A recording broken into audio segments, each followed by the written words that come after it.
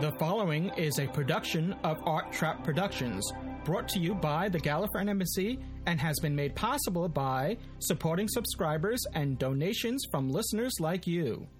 This episode brought to you by Podshock supporting subscribers. Go to arttrap.com/Podshock supporter to become a supporting subscriber.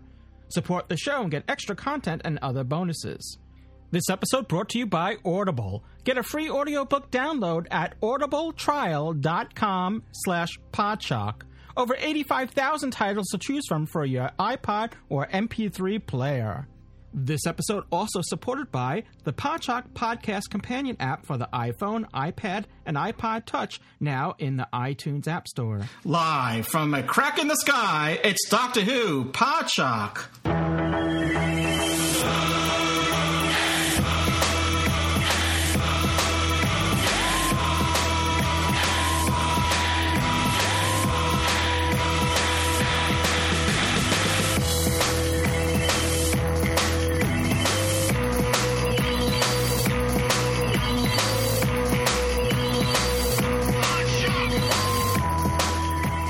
The Gallifreyan Embassy presents Doctor Who Podshock, episode 290.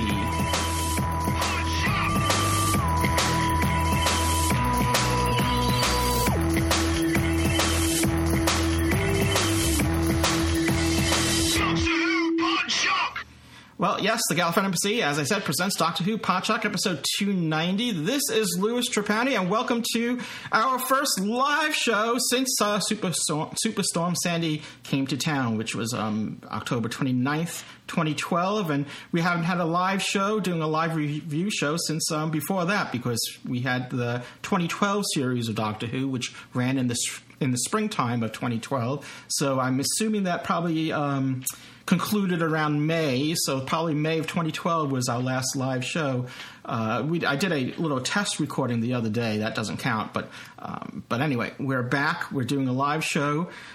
First, like I said, our first review live show since we've came back after Sandy. We've been back since October of this year. It was a year that we were knocked out. We're still recovering from Sandy. If you've been listening to the show, you know that everything had to be reconstructed from the from the floor to the ceiling, if you want to work your way up.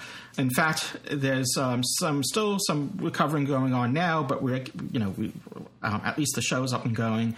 And I'm just giving a little warning because there's some electrical anomalies still going on here, and I had an electrician come in, and of course that one particular problem that I wanted to get resolved wasn't happening when the electrician was here. But it happened again this morning. So anyway, if my UPS, my backup power system kicks on, and if it might be just because my compressor might have kicked on as well. So there's some surges going on in the house, but hopefully we'll be all good. Nothing too drastic. So before we get into I should warn everyone that we are reviewing the Christmas special, the 2013 Christmas special of Doctor Who. So as always, that's the episode title is The Time of the Doctor. And I'm assuming if you're listening to this live, you've seen it already. If you're listening to the recording of this, well, if you haven't seen it, be warned, you might want to save this episode until you have. So fair warning. Spoilers. Spoilers. Again. Spoilers. Spoilers. Spoilers. Spoilers. Spoiler.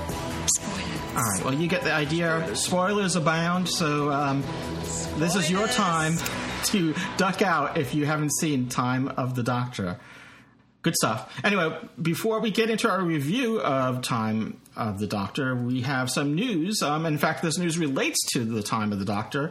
It's BBC America's ratings had broken new records with Time of the Doctor. The ratings had come in at 2.47 million viewers on BBC. That's BBC America, which actually beat the 50th anniversary special that. The Day of the Doctor, that drew in 2.4 million, so this was just a little bit more.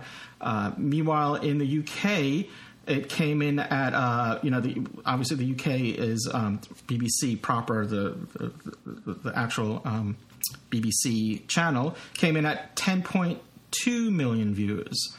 So, but I don't think that, these are just viewership numbers that go out, the ratings, televised ratings. I don't think this counts those that have viewed it via streaming sources or downloaded it, such as iTunes or Amazon. And so I don't, well, I could be wrong. It might have included those numbers, but I am assuming they don't. Because I'm assuming, and also people still, to this day, because it's the holidays, a lot of people, a lot of fans, even diehard fans, still haven't seen it yet and are viewing it now, perhaps, being that it was Christmas Day that it was released, and, people are busy with family obligations and whatnot. So those numbers will probably go up, as far as in the end. So good news there, as far as that goes. And just checking, I'm going to, every now and then I just need to check to see if Dave is coming. I should introduce, well, he's not here yet, but Dave Cooper is joining us as co-host on this episode. He's finishing up his show right now, The Cultum Collective, and he'll be here shortly. And we may be getting some live listeners from that show continuing the discussion of Time and the Doctor onto our show. So when he comes, I'll introduce him again when he arrives, but just be prepared for that. So I guess what we'll do is we'll go into our... I don't know if there's any other if there's any other news items that happened between our last episode and this one, other than the ratings. The other thing is, well, we'll talk about this at the end of the show, is that one news item was that Doctor Who, the execs of Doctor Who, chiefly probably Stephen Moffat, had said that they're going to be taking the series in a new direction, with this new series coming up. So we'll talk more about that in a bit. We're going to do our review, and then we'll see. We'll take. We'll discuss or speculate what directions the show may be going in the future. As I said, the news was that they're going to be taking the show in a different direction, a raw different direction, something I'm misquoting it, I'm sure I'm paraphrasing. So that's something that, well, you know what, anytime there's a new regeneration, a new Doctor, the show always regenerates. That's how the show continues on, and it's how it's lasted 50 years, not only with each new Doctor, but especially with each new Doctor, but with each new producer. There are different eras of the show. The John Pertwee era is very different than the William Hartnell era. You can, make various comparisons here and there, of different eras of Doctor Who. So I'm all for it. I of course I have some stuff in my head and my wish list of changes I would like to see, but that's all subjective. What I like may not be what the next person likes. So who's to say who is right and who is wrong? All we know is who is who. All right. Well, without any further ado, again, spoiler warning still in effect. Let's get into our review of the 2013 Doctor Who Christmas special, The Time of the Doctor. So we'll get into that right now. Processing official designation. Processing. Okay, in your own time, dear. Don't rush. So, why haven't you just gone down there, had a look? It's shielded. Even the TARDIS can't break through it. Gallifrey.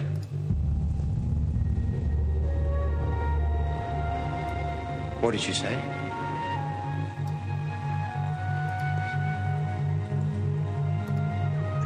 Gallifrey.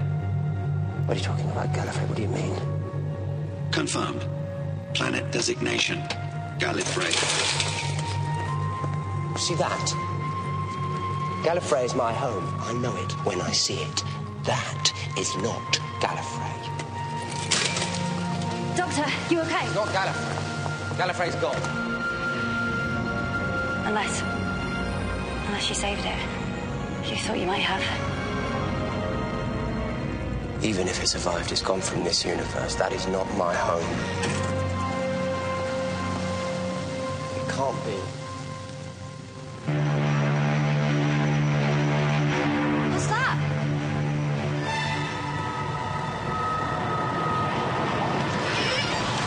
Papal mainframe. It's like a great big flying church. It's a first ship to arrive. They're the ones who shielded the planet. They can get us down there. Friend of yours? Hashalem, Mother Superioress! Oh, she's inviting us aboard. Why? Because I asked her. Swallow this. What is it? Your hologram projector. You can't go to church with your clothes on. Now, who was expecting the Titanic to arrive once again? I'm kidding, of course. So, a little taste of the time of the Doctor there.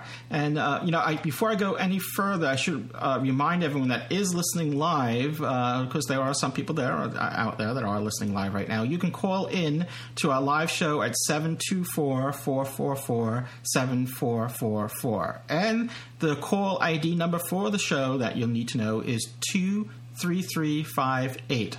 So once again, the phone number is 724-444-7444.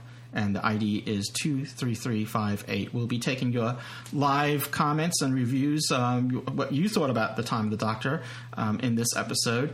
And of course, those that are listening to this afterwards, don't call that number at the time you listen to this on your podcast feed, because we won't be live anymore. Hopefully we'll still be alive, but we won't be, the live show won't be in progress anymore. In that case, of course, we welcome your feedback all the time. You can always call the Podshock public call box at 206-350-6463 and always leave your feedback. It doesn't have to be about the Christmas special. It could be about the 50th anniversary special if you like. It could be about anything as long as it's Doctor Who related in some manner of speaking. It works as voicemail, so you just call, leave a message, keep it brief to maximum 3 minutes, and hopefully we'll get you on the show. Just also include a name as well, so it doesn't have to be your real name. Just could be your first name or whatever, just so that we can introduce you instead of saying mystery caller or be like the Doctor, we can't say your name, otherwise the Time Lords could be back. All right, well, let's get into Time of the Doctor, which is as you already know, it's the Christmas special of 2013, this year's Christmas special, and it was written by Stephen Moffat, and it's directed by Jamie Payne.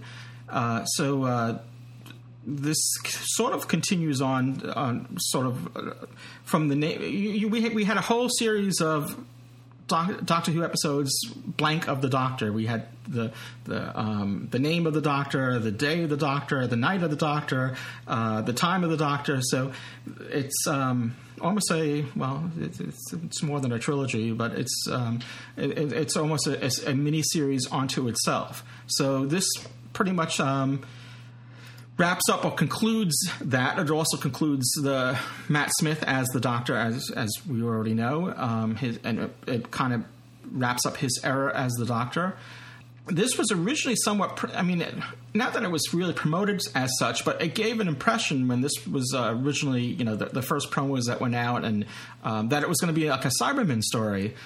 But in the end, it really turns out. Of course, the Cybermen were involved, and they do play a part in this. But it wasn't so much a Cyberman story as it was, all of the many Doctors' nemesis, especially from the 11th Doctor, joining in again. And in fact, I think the Daleks played a bigger part in it.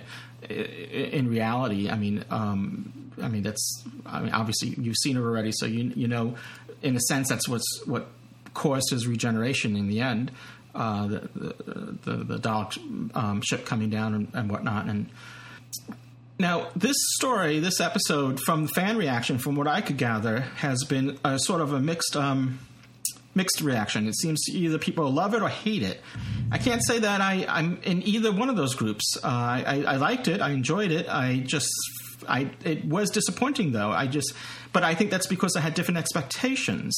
One of which was, this was all built up to be like a big war going on, and so I was expecting a little bit more, I guess, action, or I just expected Matt Smith to sort of go down, if you will, go down fighting, and which he did in a sense, but it was. Maybe the title should have been "The Doctor That Waited," because it seems to be the theme we had the girl that waited. Obviously, we go back to the original, the 11th hour. Amelia waited. We have Rory waited, and now this we have the Doctor waited. On Trenzalore. Expecting. Keeping a vigil there, if you will, or making sure that his these half. I'm trying to remember the exact phrase that he uses. Half of the galaxy or half the universe that are waiting outside in orbit of Trenzalore don't come down and have a go at him. Yeah, so I guess that was a bit of a disappointment with me. It was that I just had different expectations. So again, it wasn't a deal breaker. I don't know. I really thought it was going to be a bit different, and I think I would have liked to see Matt Smith go down more in a. I don't know, because he just seemed to die of old age in a sense, And I don't want to use die, but cause the regeneration, whatever. It wasn't that, I don't know. It is what it is. So, but that's my biggest beef of this entire story. But there's a lot in it, and I don't mean to wrap it up there. No, by no sake at all. So anyway, so we do find. It is a Christmas story, so of course Christmas is involved, and we do have all the Christmas elements, and we find ourselves in a town called Christmas of all places on Trenzalore. So I'm going to have to assume that it was founded by Earthers. Earth people must have gotten there and settled there and named the town Christmas for some reason. I don't have a problem with the name. There's even a town called Santa Claus somewhere, but it's. Obviously, there's all the trimmings of Christmas in the town, the lights and multicolored lights and all that, and decorated trees and all that. And so I'm assuming that they had to have been Earth people that had settled that colony there, even though it's not really spelled out. As we saw in that, we didn't see, but as we heard in that clip there's this priestess, Tasha Lem. I'm trying to remember. I should go to my notes here. Tasha Lem, who's obviously had some sort of relationship with the Doctor and her had a previous, they known each other at least, or to some extent. We don't know exactly how far and to what extent that goes to, but interesting nonetheless.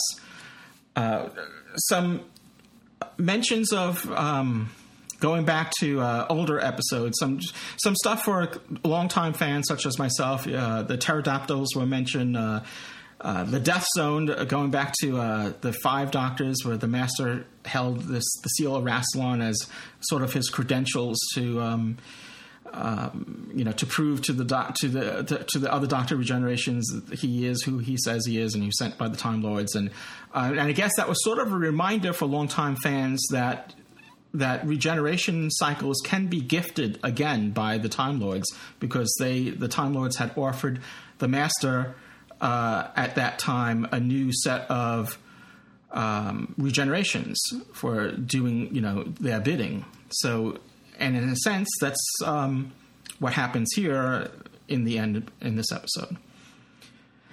All right, I'm just checking to see if Dave has come aboard yet. No, not yet. All right, so we're going to continue on. Just getting some of the technicalities out of the way. I thought the makeup was great. Effects were on spot. Music was there. The only thing I would say is the pacing wasn't there. It didn't really, for me, again, I thought Day of the Doctor had better pacing. I think we go back to various other episodes of this past series had better pacing that kept you more on the seat of your chair than I felt here. It seemed to settle down a little bit with the narration, but I guess there's a lot to say in this story and only an hour to say it. Also, speaking of nods to the past, I guess seeing the Cybermen in the tombs, if you will, was a nod to Tomb of the Cybermen. It's sort of, one could say they look almost like, those Borg chambers, but remember the Cybermen predate the Borg, so if anything, the Borg was a nod to the Cybermen in that respect. So and also speaking of Star Trek, the signal, the message that was sent from the time, that was then translated to Doctor Who, but it was that original audio reminded me, not that it sounded like it just reminded me of the humpback whales. I guess it was Star Trek 4, the Voyage Home, where they intercepted the signal from this probe, and they had to decipher it. So not that they sounded alike, but it just reminded me a bit of it. I thought it was quite good, actually. I'm still waiting for Dave to join us, and I'm going to check here once again. Juggling a bunch of windows on my screen here. Let's play another clip, and then we'll continue with the review, and then we'll get your feedback, and hopefully Dave will be here soon. Information available. The message is a request for information. It's a question. Why can't you just say it's a question? It is being projected through all of time and space on a repeating cycle. The oldest question in the universe. Hidden in plain sight. Warning. Translation will be available to all life forms in range. Translation follows. Doctor Who. Doctor Who. Doctor Who. Doctor Who. Doctor Who. Doctor Who. Doctor Who. Doctor Who. Doctor Who. Doctor Who. Patch me through to the doctor. Now! A question only I could answer. Truth-filled to make sure I'm not lying. If I give my name, they'll know they've found the right place. And that it's safe to come through. The Time Lord. Okay, so what then? If you answer the question and they come back, what happens? You need to take this to the TARDIS and put it in the charger slot for the Sonic. Why? Hell. All hell. That's what happens if the Time Lords come back. There's half the universe up there already waiting to open fire. Now, please, go to the TARDIS and just do as I say. All right. Well, speaking of which, that's that clip had the clip of that sound effect of the message there. So that was quite timely. I'm a big fan of Matt Smith as the Doctor. I thought he did a marvelous job in the role. I thought it's incredible that his tenure has come to an end. It just seemed to go by so quickly. I think there was a lot more that might have been explored further. Every doctor says this. Every actor, I should say, says this at the end of their term. That and Matt Smith is no different. He said this as well. That maybe if he had one more year, because they kind of hit a stride, he had a new companion, and I think Jenna Coleman did a great job. Is doing a great job. Playing Clara, and maybe they had more to explore, but. That said, I'm looking forward to, where things go in the future. Let's see. I do have more to say as far as the regenerations go, but I think I'm getting ahead of myself as far as the clips go. So let's see if Dave is back yet. Dave should be here shortly. So I want to save some time for him to say his piece. I'll just continue my spiel, and then we'll when Dave comes, he'll come. All right. So and the clips may be out of order as such because like I said, I was waiting. I was hoping that Dave would join us at this time right now. So we have obviously. We see the crack again, and this is a crack into these cracks or scars in the universe go to different places. So this one, this crack is a window, if you will, to the pocket universe where Gallifrey is. So obviously, I'm telling you all this. If you've seen the story, you know this already. So, but it's because of this that we see that the Doctor gets another set of regenerations. So now we finally can put to rest this worry that fans had. How is the show going to survive past the 13th regeneration, if you will? Now we don't have to worry about this until Doctor 24 or something.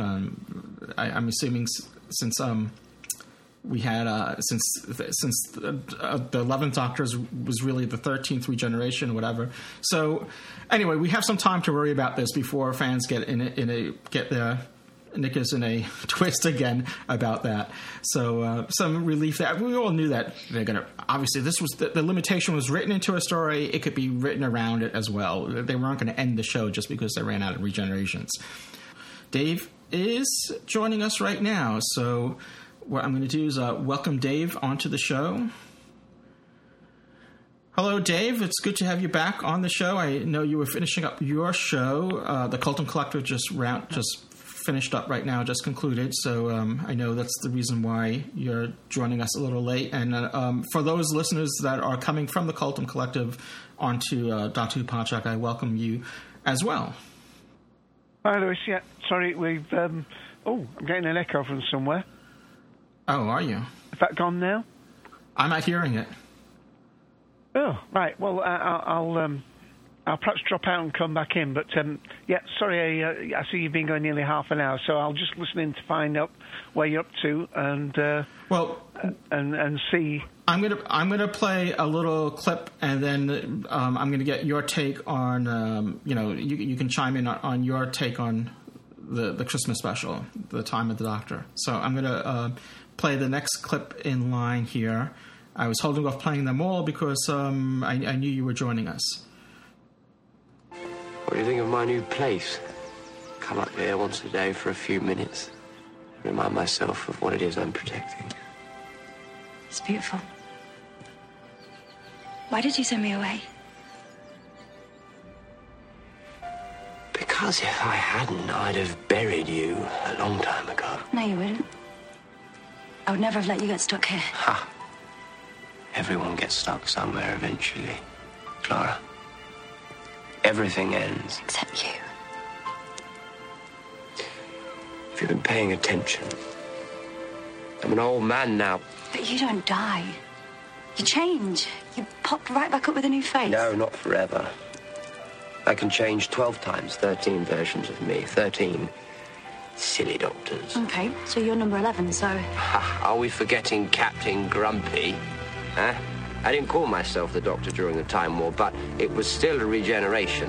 Okay, so you're number 12. Well, number 10 once regenerated and kept the same face. I had vanity issues at the time.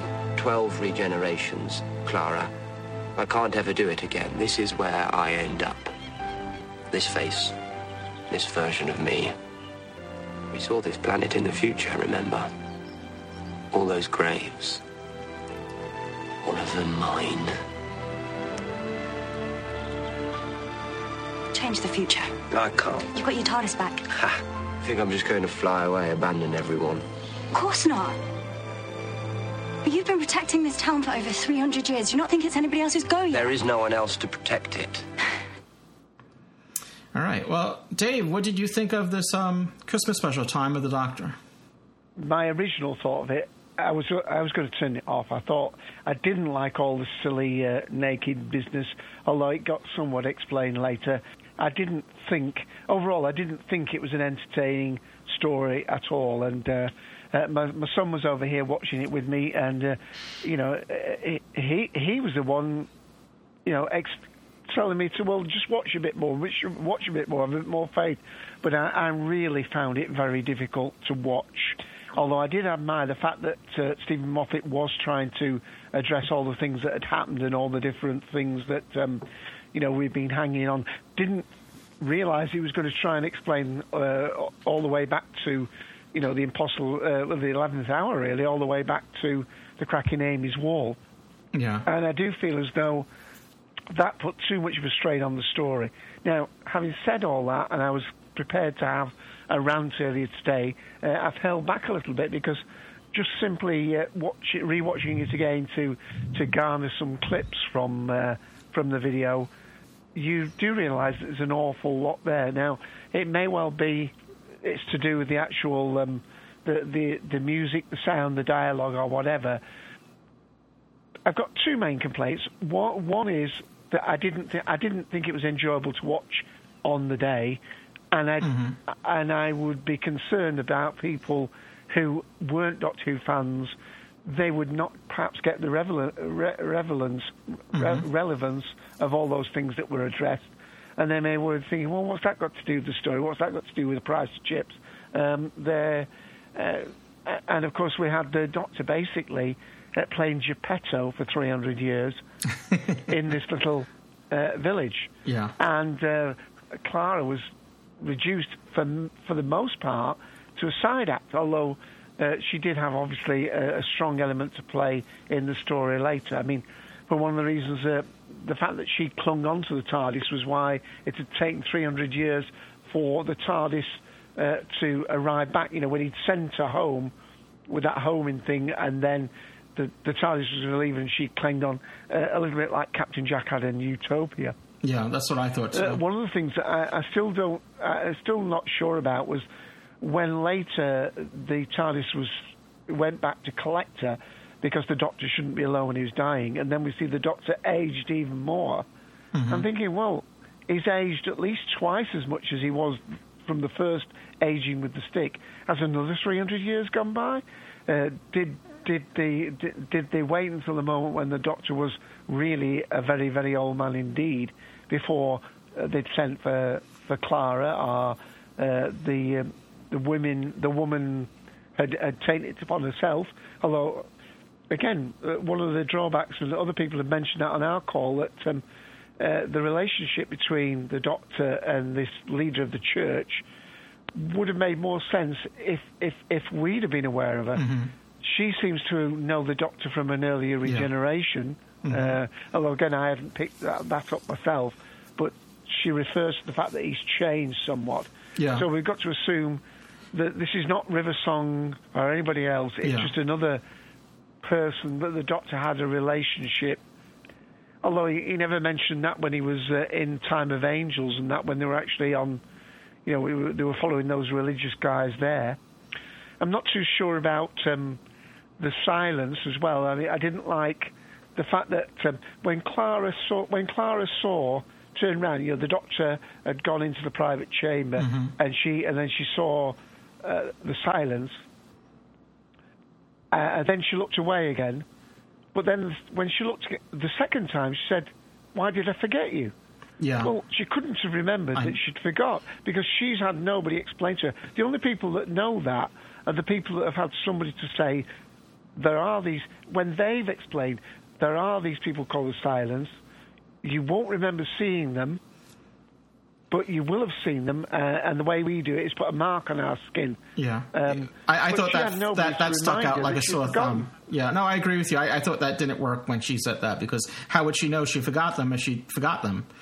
Unless somebody had explained that there are such creatures that you may have seen them countless times, but won't remember you've seen them. But they will remember being told by somebody else that they do exist. Yeah, well, like I said, I felt that was a weak line there. I thought that was unnecessary, and it didn't really. You didn't need to have that line there. It was only for the audience to remind the audience of that. About this feature of the silence. Having having that ability to make people forget, and it was really just delivered for the audience. It wasn't. It had no part in the story really for her. No. Although it was explained that these heard confessions or something, and the reason that was why they forget. But it wasn't satisfactory. I wasn't even sure about the Weeping Angels. I mean, they seem to be just having a little cameo appearance when they're walking through the snow and they get attacked by the Weeping Angels. It's this whole idea sometimes that you have to have multiple foes in these. Which, I mean, we had it in Pandorica Opens, didn't we, where they all gang together. Well, it did remind me a bit of the Russell T Davies era, where his finales sometimes had to throw everything in the kitchen sink as well into it, and I felt that's what Stephen Moffat was doing in this story, was throwing all like the pinnacles of the 11th Doctor, rather his era, or like all the tent poles that he had that he's associated with, and had them come back for this episode. Yeah. I mean, there are quite a few people commenting in text chat about these things. Again, I don't know if you've read any of these out, but Matthaus then puts, genetically engineered priests for confession. I was going to mention that. And then guest 5 talks about Clara's being right through the Doctor's time stream, including 11. She may be aware of them from that. Well, that's a good point. Yeah. I hadn't even thought of that. But then still, she would have forgotten them. Yeah, but in terms of being, I don't think it was a satisfactory story. I think anybody who just watches the Christmas specials, I mean, never mind just watch Christmas specials. I was reading about the actual people who watched, and the viewing figures go up like about 1 million for the last 5 minutes, as though people just tune in to see the regeneration. Mm-hmm. It amazes me that, but could be the case. Yeah. I don't see how they would have taken an awful lot from it.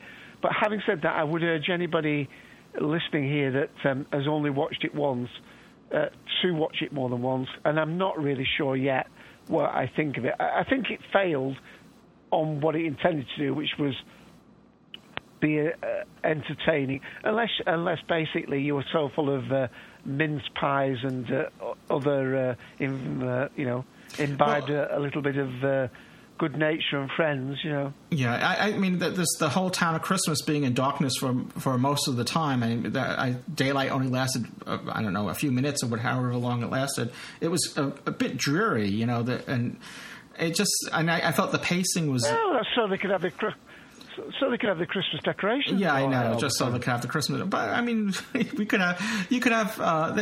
There's Christmas motifs that take place during the daylight as well. You could have snow. Well, I was going to say snowmen, but not the snowmen that we've seen in the Snowmen. But whatever. It just seemed a little dreary, and as I said at the beginning of my review, was that maybe this should have been called, instead of the time of the Doctor, maybe this should have been called The Doctor That Waited, because it just seemed like that's all we were doing for much of this episode was waiting, and as the Doctor was growing older, we were waiting for the next part of the story to come about, and a lot of it was just brushed over with narration, and we didn't get to see it. I mean, this was sort of billed as some sort of gigantic war, and like I said at the beginning of my reviews, that I was going into this thinking that Matt Smith was going to go down fighting, as far as like his regeneration goes. And instead, we just see him growing old. And of course, there's a lot of stuff that we don't see, that's kind of told through narration, that, he is fighting, and we see some of it, but it just, I don't know, it just seems like a lot of it was just watching him grow old, and it doesn't really, as you said, it doesn't really make for that great entertaining television, but on second viewing, with me, that was expectations I had going into it. So it failed to meet whatever expectations I had. So for that reason, it was disappointing for me. But not having those expectations, maybe you feel different watching it. Yeah, well, he said he didn't want any more innocent lives to be lost. So, and the other thing, you can argue that he'd already realised that he wasn't going to regenerate. This was the, his final. So it was basically, he was almost having retirement and coming to terms with that. I think, Mike's not on audio, but he was saying that he felt as though all this information had to be put in here because maybe the showrunners weren't aware of Matt Smith, that he was going to have leave so soon. Maybe they thought they had longer to do these, but the point is we are talking about stuff that goes back to season dum-de-dum-de-dum, wherever. Yeah.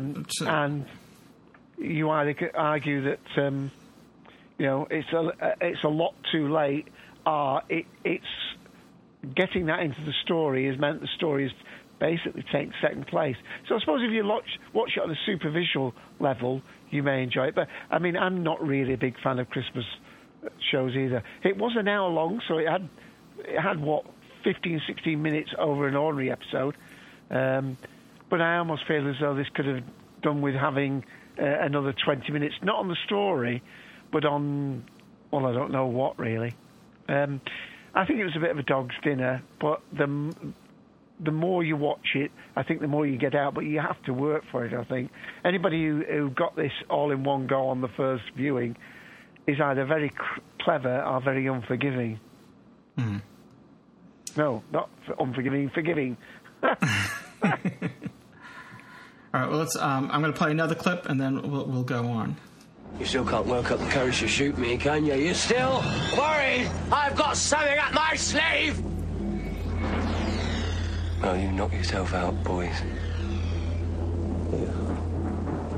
Got nothing this time.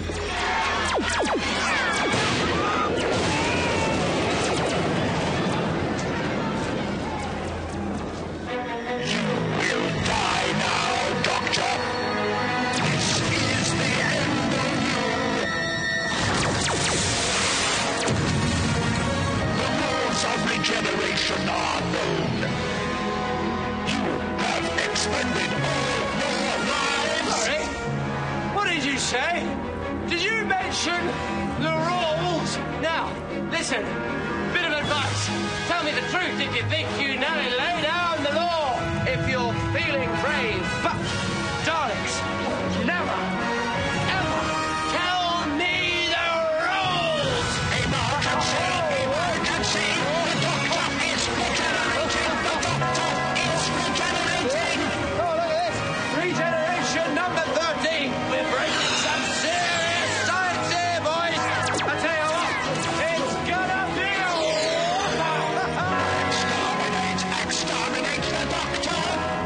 You think you can stop me now, Daleks? If you want my life!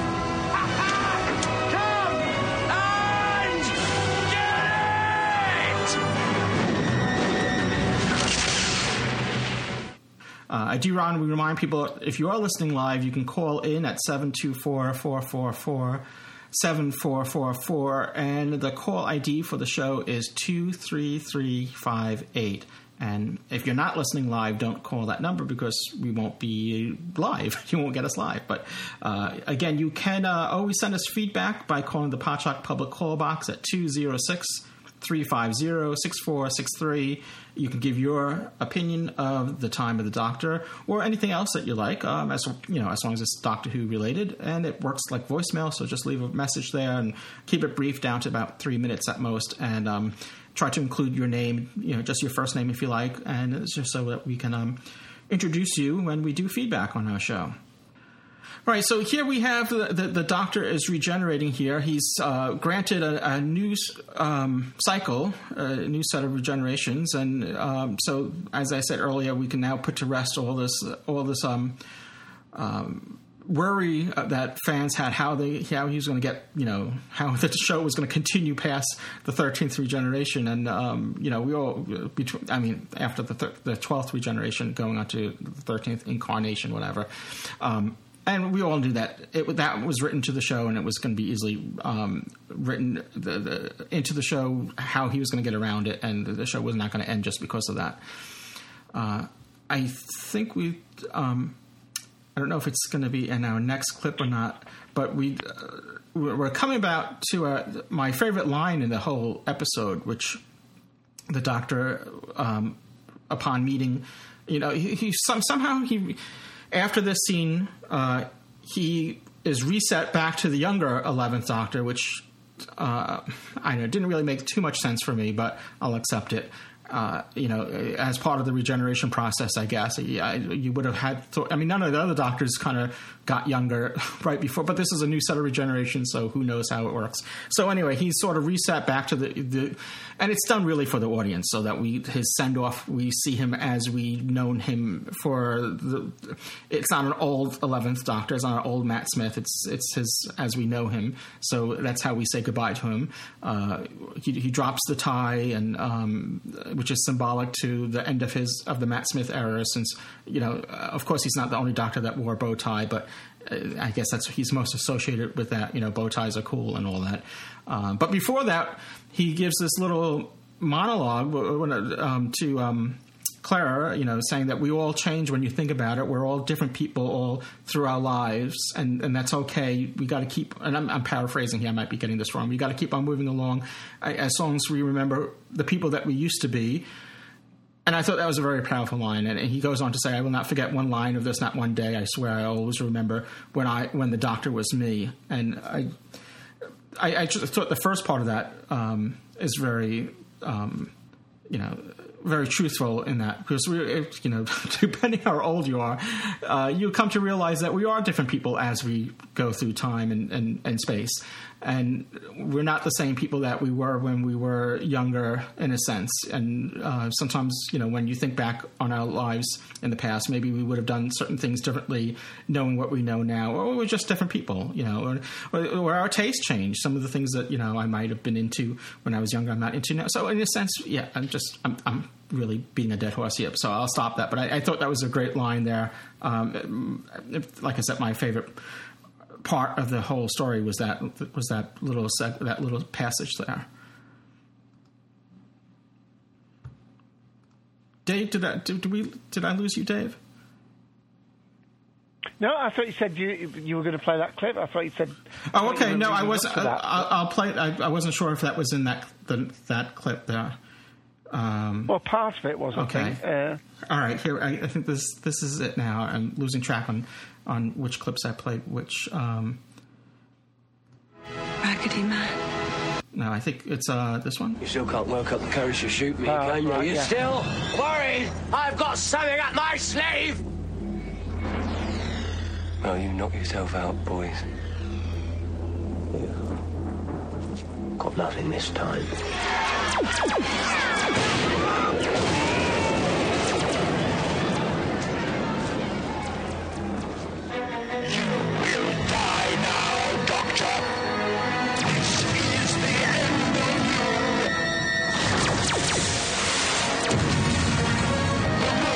Regeneration are known. You have expended all your lives. Okay, we had that clip before, and that was just a point there. That how did the Daleks know that his regeneration limit has exceeded? That he had reached the limit. So we have to assume that's something. They got it from the woman that had been robotized. All right, okay. The Tasha Lem. So she died, okay. Didn't she? Yeah. Yeah. Okay. All right. So all that she knew about the Doctor. All right. Okay. So that's I'll accept that explanation. Tasha Lem. Yeah. All right. This is the clip that we should have played right here, because that was a repeat of the last clip. Here we go. Raggedy Man. I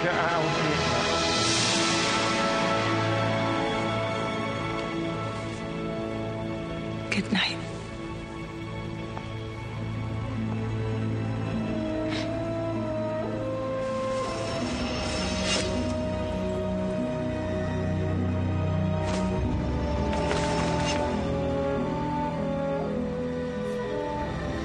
No. Please don't change.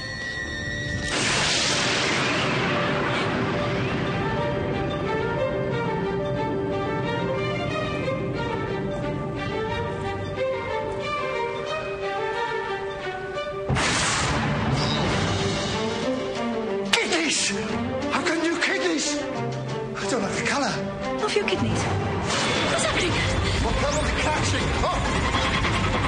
It's a what? Stay calm. Just one question. Do you happen to know how to fly this thing?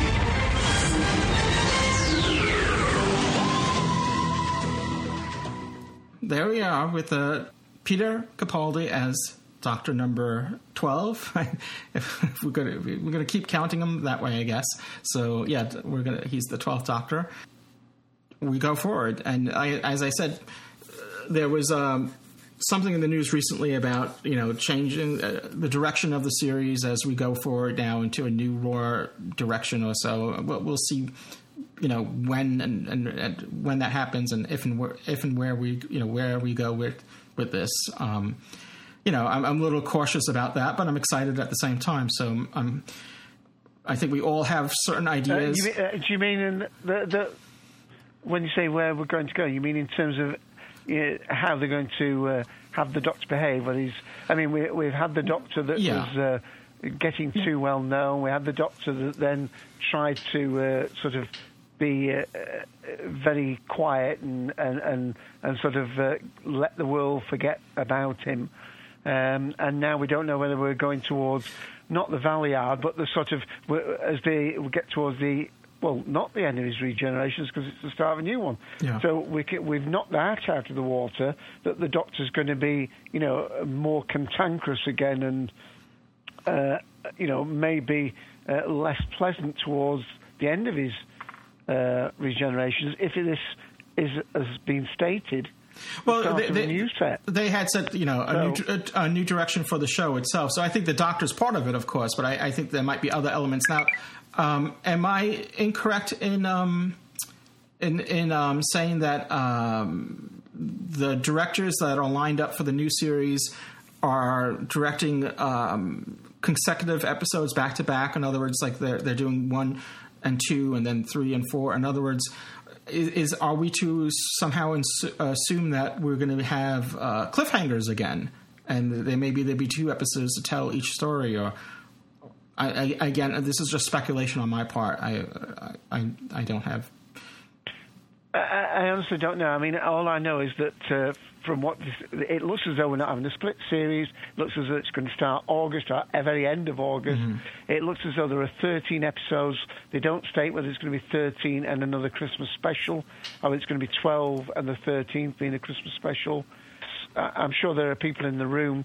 I don't know where you're going with, because I unfortunately I missed the first part, so I don't know whether you're ready to hear from other people in the room yet or not, and they may have that information. We will in a minute. I just thought I would entertain with you, where we may be going with the series as a whole after this scene, after the regeneration goes, and for all those that are really judging Peter Capaldi on this scene, I think you got to give him some slack. It was just a couple of lines. He really didn't see his acting chops here. I think you have to give him a little time as the Doctor. And this is true with any new actor that's playing the Doctor. You can't really judge them on their regeneration, their first scene after they're regenerated. And I think maybe John Nathan Turner decided back in when Peter Davison regenerated into Colin Baker to kind of avoid that by having him regenerate and then having the first Colin Baker story follow on the heels, so that fans didn't have to wait until they get introduced to the new Doctor.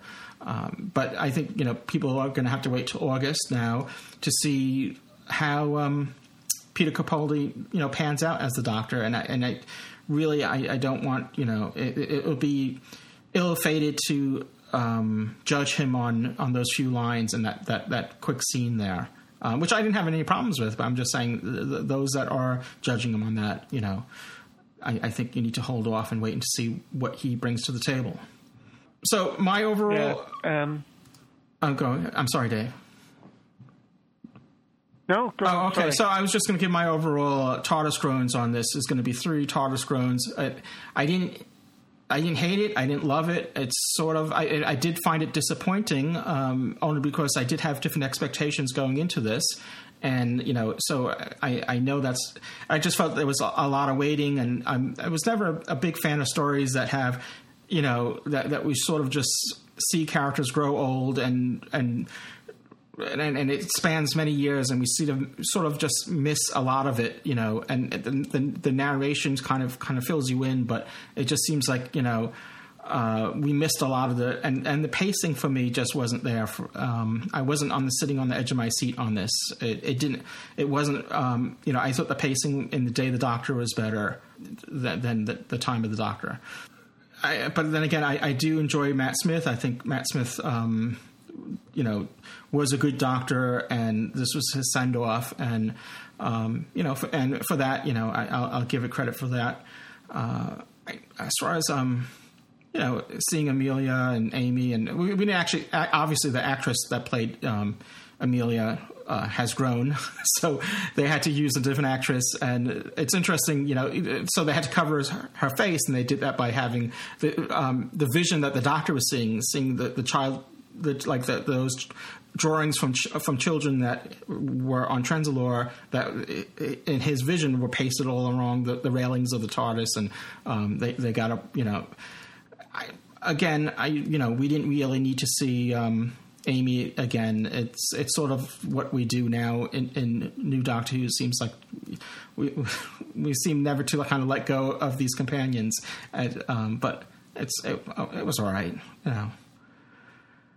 So, Dave, what's your overall assessment for this?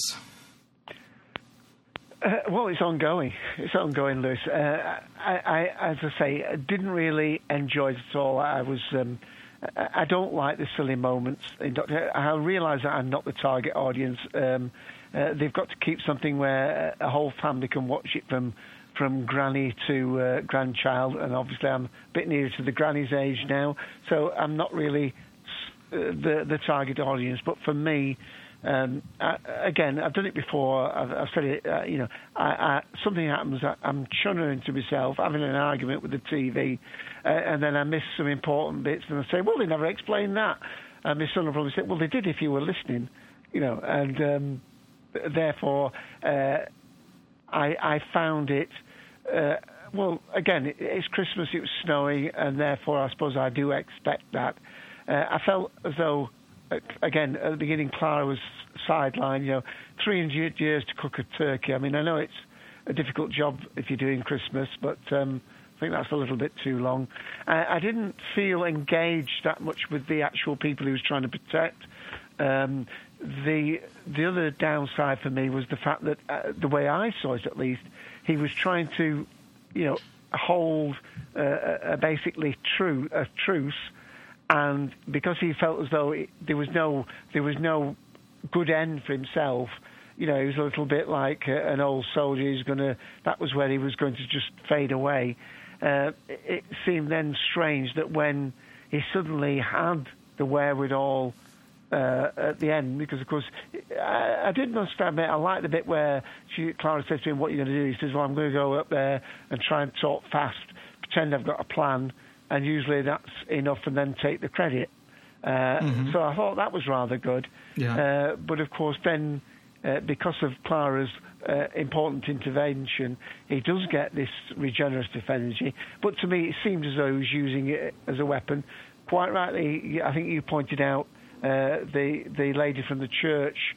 I keep wanting to say Tasha Yar. I'm sorry. It's similar. It's Tasha Lem.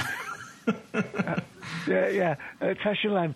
She used the energy as well and the other thing is I've never liked those Dalek operated. Humans are. Neither did I. Have to be humans, but creatures.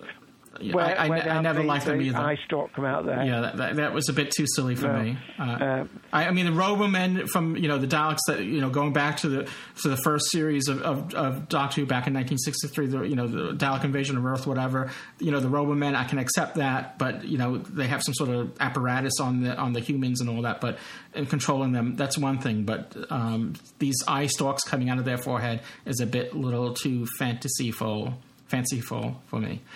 Yeah, I mean, I didn't like the fact that is this a bed or is it an altar?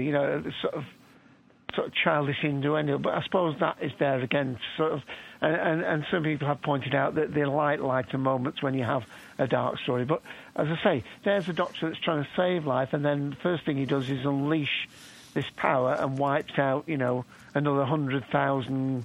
Daleks in a fleet of ships around the planet. I thought originally that there were other races still up there, and he probably destroyed them again. I think it was Jeff, the Seventh Doctor, that said no, the other races by now had left, and it was only the Dalek fleet and the Church spaceship or whatever it was up there. So I didn't particularly like that. I felt slightly cheated with the regeneration. I think it would be much better if when we heard the steps in the TARDIS, that was already the next Doctor. The Amelia Amy, I can understand it because again, this is not something I thought of, but on the collective that his journey as the Doctor's tied up with Amelia's journey with the Doctor, so you can argue that there was a good symmetry in having her appear there in front of him, and as we know, the Doctor's often had Tegan's voice irritatingly in his ear or whatever. So that, Doctor. But it did somewhat sideline, Clara. But I love Clara as a companion. We're a little less sure of which Clara we've got now, and we're also, the other big thing hanging over everything is continuity now, because if the Doctor doesn't die on Trenzalore, what happens to all that's been linked to that with the he changed the future, and but I guess the timey-wimey, I know. So how many I don't know. How many TARDIS groans would you give it? When I first watched it, I was only giving it a 1. Doing the audio and things, probably a 3, but I'm still vacillating on it. I don't really know, and I think this is what you might call a Marmite episode. It's one you either like and feel as though you've been served up a really good thing. You've had all the questions you've been clamouring to have answered. Maybe too late, but you've had them answered. Whether you didn't like the answers, you've had them answered. And I do hope that we're not going to get this Doctor Who reference every 5 minutes again now. I'm assuming that, that was a bit silly. All that was said in that statement, on Trenzalore, the question that must not be asked, and so on. If you could argue that it's all been prepared for, but it still felt as though too much was shoehorned into one episode, and casual viewers, they either all went over their head, or they would have been mithering the person next to them. Well, what does that mean? Well, who are them? What are those people? Did you know them? And there's a TV show in the UK called Gogglebox at the moment, where they're showing these people watching TV series and commenting on it. And some of the most hilarious scenes in that have been where some young 17-year-old lad, and he's got his mother knitting beside him, and she said, well, what's happening? Where on earth are they? They're not on Earth. Well, where are they? They're on Gallifrey. Well, what's Gallifrey? And this poor lad's pulling his hair out because his mother asking these questions, shut up, Mum, I want to watch it. So you can imagine all the feuds going on in Christmas families between those, as Mike would say, the we and the not we, must have been horrendous. Yeah, I started. I don't know. I started saying that this is for a lot of people. This is either love or hate. This episode. I found myself sort of in the middle, though I did find it disappointing. So it's when I rewatched it again, it wasn't something I was looking forward to rewatching it because it was a bit dreary. That the whole waiting thing and the Doctor growing old wasn't something that I relished in. And that's someone. Now I forgot who it was in chat asked how old the Doctor is now, and and that's I guess it's going to be interesting seeing the next time the Doctor mentions his age because as you said, Dave, he aged 300 years, then he comes back, he's old. Clara comes back, and now he's older again. So we have to assume maybe that's another 300 years. But also, what's interesting if we go back to. Was it the Day of the Moon or what's that episode? I might be the Impossible Astronaut. Yes, going back to that story, the Doctor. We see the Doctor age there a couple hundred years, and there's no physical aging on him at all. So I don't know. That could just be a continuity thing, but. Well, when the 10th Doctor aged, when the Master aged, the point is the Master said, "What?" Yeah, but he said, "What? This is what you would look like if you'd aged 900 years without regenerating." Yeah. So that was like 900 years in one. And then he turns into Gollum or something like that. This Doctor, the 11th Doctor presumably was at least 850 if not 900. No. We assume David Tennant was 900. The 10th Doctor was 900 in 2005, don't we? But we don't know how many years he wandered, so... he's at least 1,500 years, the Capaldi Doctor now, maybe as much as 1,800. And also, you had mentioned... Thank you. Guess 5 says... 10 said... Oh, it was lying when he said... all right, okay. Anyway, that's... No doubt soon that will be addressed. Yeah. Just you had mentioned... grandparents and I just want to mention that Gran here, the actress is Sheila Reid, and she played in Vengeance on Varus as well. She's not new to Doctor Who. She was the woman that was in that holdings, watching the television and commenting about what was watching. The couple that were doing the vote, that had to do the voting. Yeah. So. Obviously, she's a lot older now, but if you did recognize her, I didn't recognize her at first. I thought she was interesting, but I didn't realize that was the same actress there. So just a little nugget of information there. We'll be right back with your live feedback. We want to hear what you have to say about The Time of the Doctor, the 2013 Christmas special. So stay tuned. We'll be right back with Doctor Who Podshock.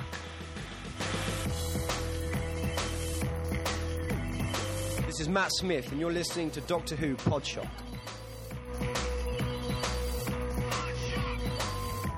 Well, we're at the end of the incarnation of the 11th Doctor, Matt Smith, in The Time of the Doctor. And Matt Smith is Doctor's mostly known, well, not mostly known, but one of the iconic features of his persona of the Doctor is the bow tie.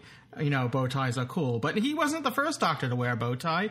We're going to go and revisit the second Doctor in our Audible selection for this episode of Doctor Who Podshock. As you know, if you're a long-time listener to Doctor Who Podshock, you'll know that Audible is the premier provider of digital audiobooks. Audible has over 85,000 titles. In fact, I think they have over 100,000 titles to choose from in every genre, including science fiction, but not limited to that. It also has science, thrillers, romance, comedy, and so much more. Their titles will play on your iPhone, your Android, your Kindle, more than 500 devices that you can play your Audible audiobooks anytime, anywhere.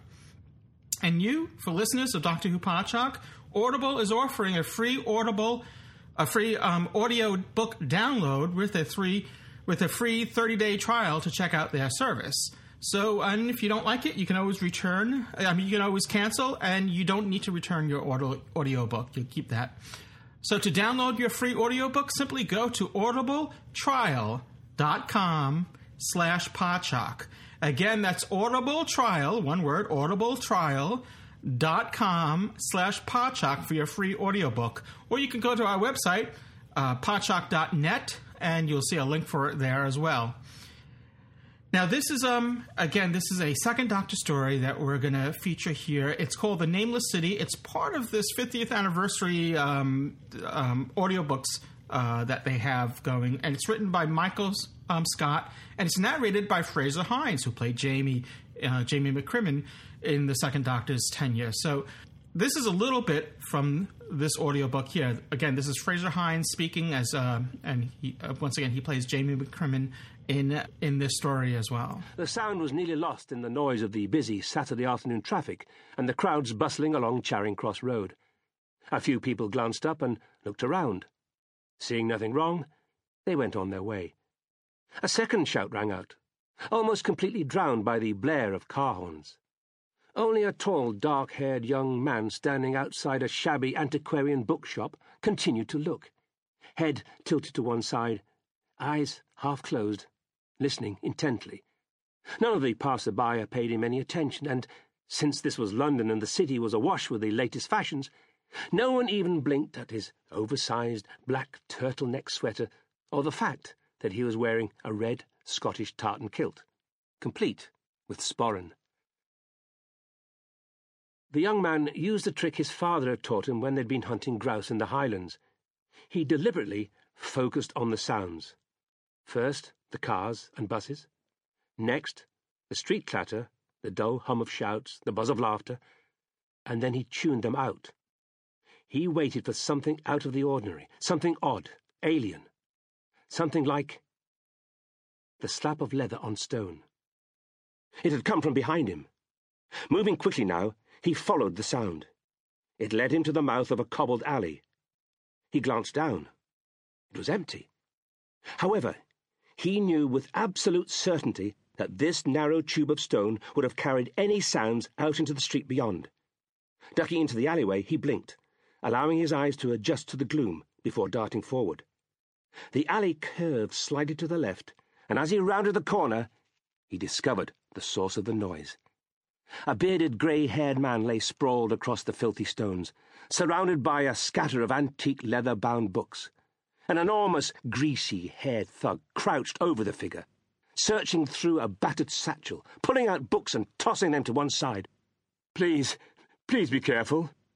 The old man groaned as each leather-clad volume hit the ground with a distinctive slap. "Where's the money?" the huge thug snarled. "Where's the shop's takings?" "There is none," the old man said quickly. "We sell antiquarian books, but some days we don't sell anything." "I don't believe you. Empty your pockets." "No," the old man said defiantly. "Yes," the thief smiled, thin lips peeling back from yellow teeth. Anger flashed in the young Scotsman's eyes. He knew he shouldn't get involved. He'd been entrusted with a critical mission and had promised not to delay, but he'd also been raised to a strict code of honour, which included protecting the weak and respecting elders. Keeping close to the walls, he hurried forward, well-worn, soft leather-soled shoes making no sound on the cobblestones. "I said empty your pockets." The thug tossed the satchels to one side and loomed over the man lying on the ground.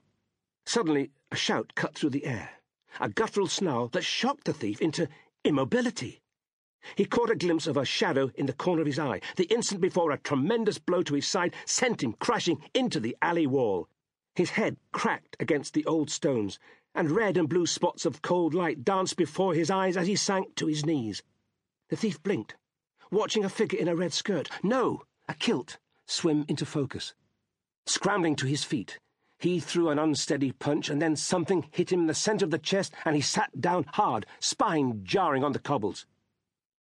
If you know what's good for you, you'll run away now, and you won't look back.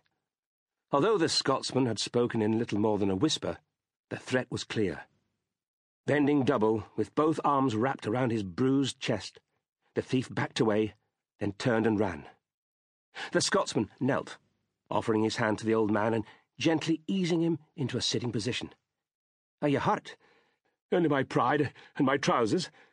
The grey-haired man struggled slowly to his feet, brushing his hair back off his high forehead.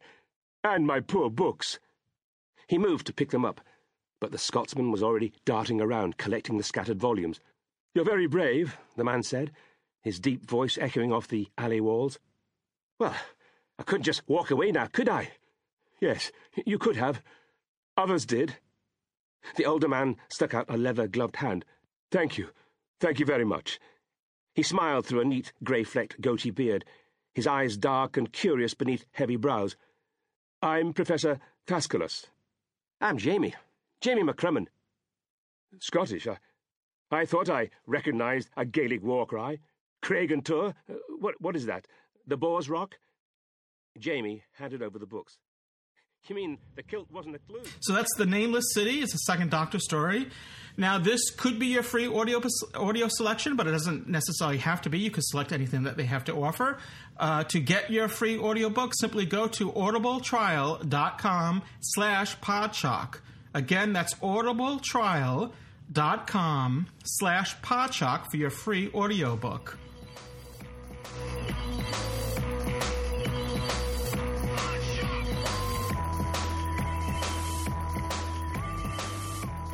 All right, well, we're going to open it up to live callers here. If you're on TalkShoe right now, please put yourself in the queue, and so we know who wants to chime in on your thoughts on the Time of the Doctor, the 2013 Christmas special.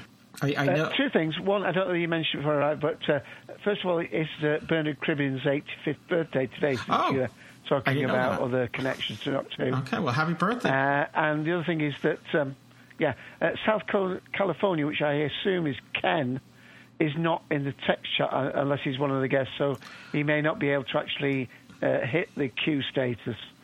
Isn't there a star command on the key on the star 8? Yeah, you can hit star 8 on a phone. Okay, but I think he might be using a tablet. But all right. All right. Well, we have Matthias in the queue, so we're gonna go to him, and then we'll go to South California. Oh, welcome. Handel, where are you? Are you there? I'm here. How are you doing, Lewis? Hey, good to have you back on the show. I think I've recovered, and I think you're one of the people that really enjoyed this story. So I want to get your take on, the time of the Doctor. Well, I really liked his acting at the end. That was the biggest thing for me because I actually know people that are like 85, 95, and they act exactly the same. Like, oh, lay down the law if you want. To the little to them 20-year-olds. You lay down the law, you little. But I loved that, and I loved the church of the papal mainframe because it was basically one big Catholic joke. Yeah.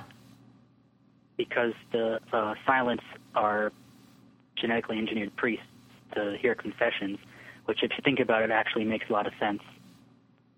And other than that, when I was watching it, I really loved it, but I find that when I listen to podcasts or see other people's opinions, it just tends to whirl it with holes.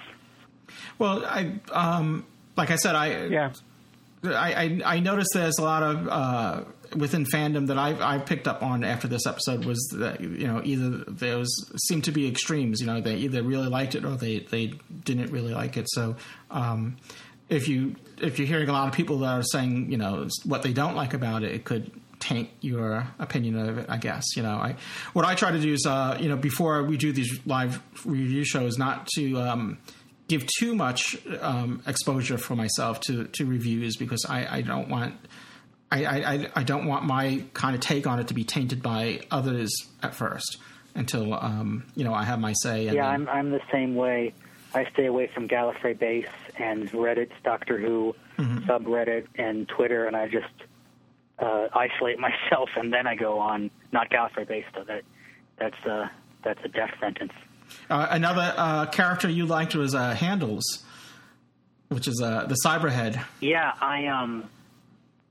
he was like he's like the Doctor Who version of Siri. Oh yeah, that's true. Why did you not talk with a cyber voice? Well, I guess the Doctor did some hokey pokey stuff in there, and he was sort of playing the role of K9 in a sense. I'm sorry, I was talking over you. Yeah, go ahead. That's a good point. No, I'm sorry. He did say he removed the organic, so it was just basically a computer. Right. And I think that Handles, for those that get tattoos, would be a perfect tattoo on like your upper right arm because his coloring is very vibrant. Yeah, I guess the promotional imagery with him holding, the Cyberhead in his hand also led to this assumption that the Cybermen were going to be playing a bigger part in this story when, in a sense, we didn't know that Handles was going to be his little companion. Yeah, that's, I think, surprised everybody. Yeah. So how many TARDIS groans would you give Time of the Doctor? 3.5 because of the plot holes, but I guess technically 4 just because the silences are genetically engineered priests to hear confessions, and that just cracks me up. What's your feeling on the Matt Smith era, since this is also the end of his era? What's your take on the 11th Doctor's time? I think they had an extremely good storylines. Like The Girl Who Waited was just a very emotional thing, and the timeline wrapped around on itself because I think Dave said earlier, I don't remember because of memory problems, but in the 11th hour, wasn't there along the line somewhere it made the noise of the TARDIS coming to Amelia, and then they didn't show it, and then later on they did? Yeah. Yeah, I think yes, I think they might. Dave had picked up on that initially way back when. Yeah, you're supposed to remember everything I say because I can't be relied upon to remember it. All right. Well, thanks again for your take on it and your feedback, and look forward to hearing from more of you. Yeah, I look forward to listening. See you later. All right. Cheers. Take care. All right. And now we're going to Dave. You said that South California is Ken. Hello. Welcome to. I think it may well be. All right. Welcome to Louis. Podshock. Hi, Dave. Yes, this is Ken. Hey, how you doing? Doing very good. Very good. Welcome back to the show. Been enjoying hearing the show so far. I have to say that I really enjoyed much of the episode. It's not, I would say, a fantastic Christmas episode. Mm-hmm. I would have preferred it would have been a two-parter. And I have the strange feeling that a lot of the elements in this would have been used for a Series 8 or a partial Series 8 had Matt Smith stayed. And I think that's why it was so dense. But I think Stephen Moffat promised he would find closure. Yeah, tie up those loose ends. And he did. He, you know, every box was ticked off for the Matt Smith, or I would say Matt Smith Amy era, the 11th Doctor Amy era, because that in essence what it is. And you either go with it, or you'll be happy that the change has happened. Because and you look at what's in this episode, and I mean it's I don't think it's a Day of the Doctor, which I thought was just really triumphant. But this was a very good melancholy kind of tone poem saying goodbye to 11. And Christmas was tacked on in a nice way. But I thought that the answers, you know, utilizing what was the cause of the TARDIS explosion, the crack in time, that all went back to a rebellious branch of the papal mainframe led by Madame Kavorian.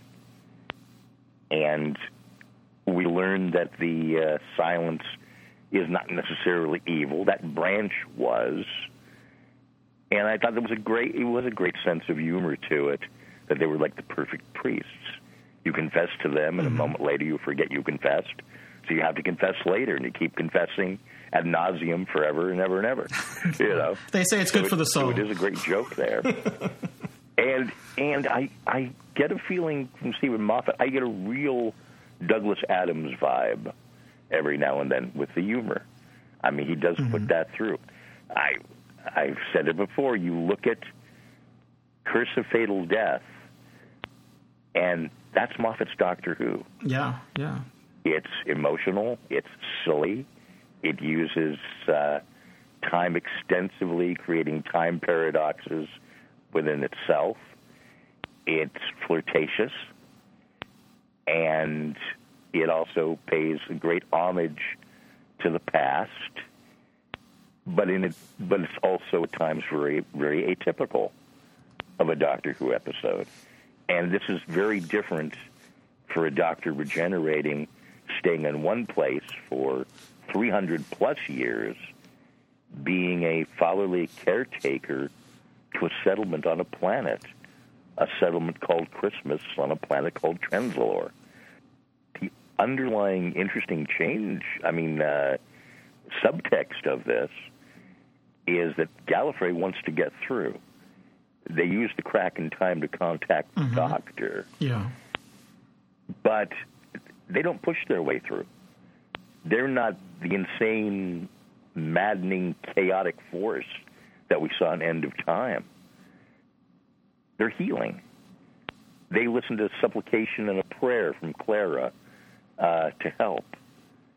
And it's them thanking the Doctor, I feel, for saving them, for giving them a chance, knowing that their chance is going to come to be reinstated to the universe, not today, but in the future. So, Stephen Moffat had it both ways. He keeps the storyline going. He solves the problem of the renewal of regenerations. He fills in and most of the questions about his storyline arcs, which, again, and it's been said, and I do agree, if you're just perhaps a casual fan or someone just seeing this on Christmas Day, you're going to be scratching your head. But that's going to be the case with a lot of television shows which have a great history and have a lot of story arcs.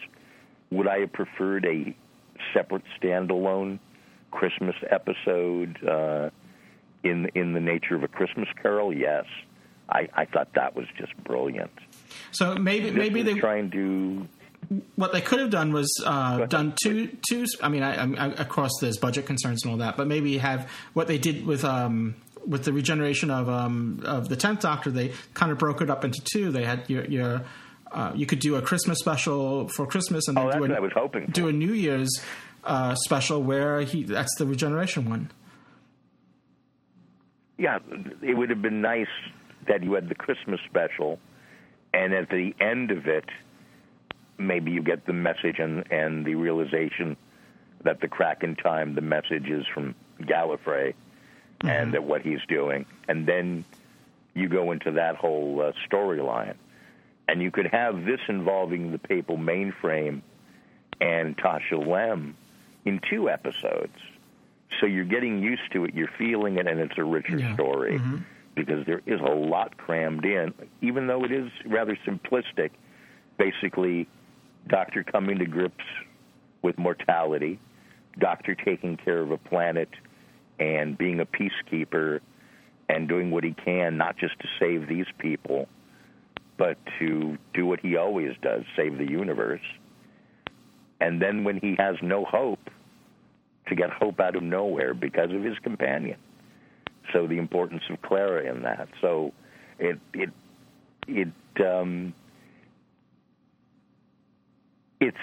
simple, but it's overly complex because of everything that Moffat has decided to do with it. And I have a feeling that's not just his fault. I think it was of necessity. I think he had perhaps no choice in the matter. But Matt Smith, I thought, was brilliant in it. The old age makeup, the fun he had with the people, the bits of humor, but it was. I thought it was really balanced. The scenes with Clara in the last 10 or 15 minutes had me choked up. I didn't mind having little Amelia and even Amy at the end, although it did bother me in a sense that it took away from Clara. So if I had to make a choice of, not having Amy there and just Amelia and seeing her run and switch it back to Clara, I would have preferred that.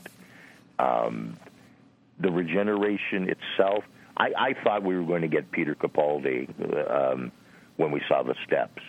I thought that was it. So it was a surprise, and it would have been an interesting way to go, giving Peter Capaldi more time.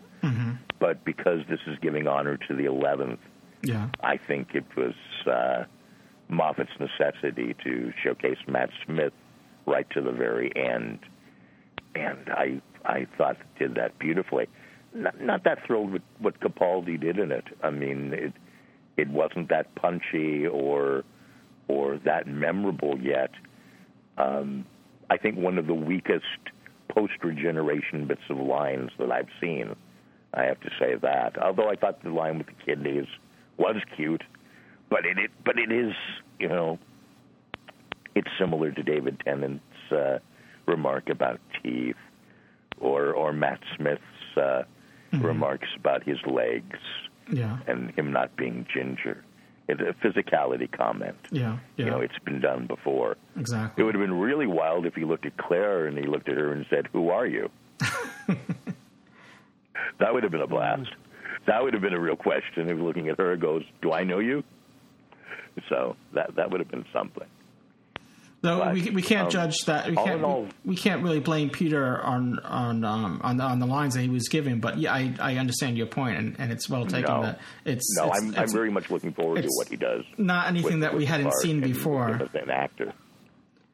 Though that last tail end, he did everything he could what he was given. Yeah, that last tail end when he does regenerate, it's very quick. You know, if you count when it starts at the tower, it's a long regeneration. But if just the physical part of going from young Matt Smith to Peter Capaldi it seemed to happen almost instantaneous. But then instantaneous. I don't think I've seen one. Yeah. It's a new regeneration cycle. Yeah. Maybe he's so full of energy of that regeneration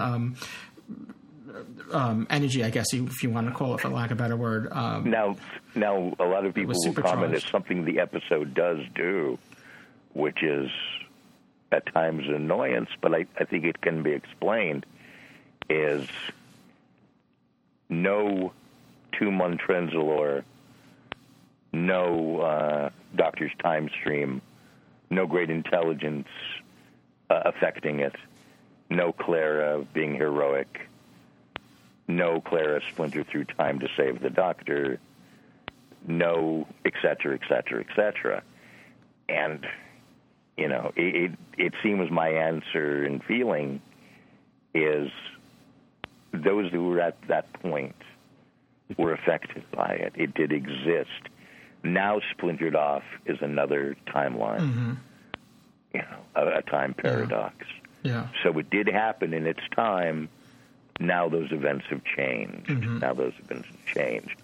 You know, otherwise it has no effect. But you know, that is Stephen Moffat. He loves to work with it, and you know, I would say sometimes overmuch, but it's part of his reign with the show.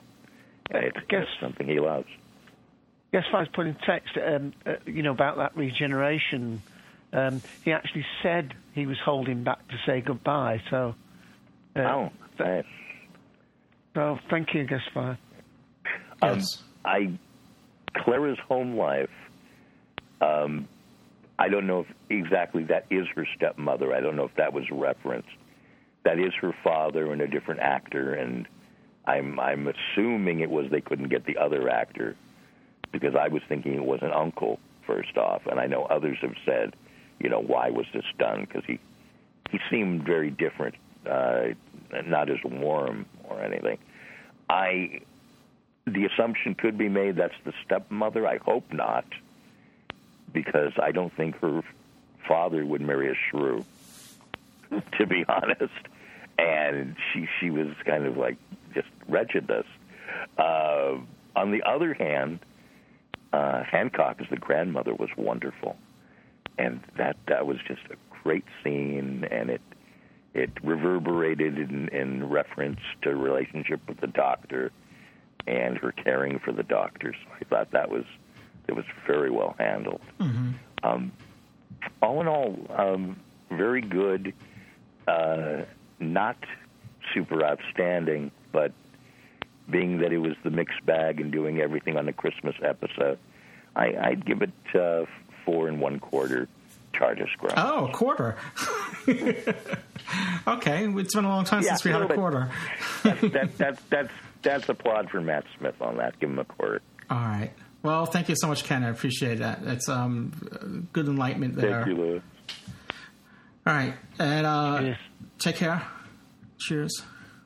Also, Guest 5 also made another comment earlier that I was thinking about too when Ken was talking about the Crack and Gallifrey being there on the other side, and that the doctors really, as Guest 5 had said, was their ticket back out of the pocket universe. So it was really to their advantage to give the Doctor another another cycle of regeneration, so that he has time to kind of work it out and do it in a way that makes sense, and that it's not going to restart the Time War again.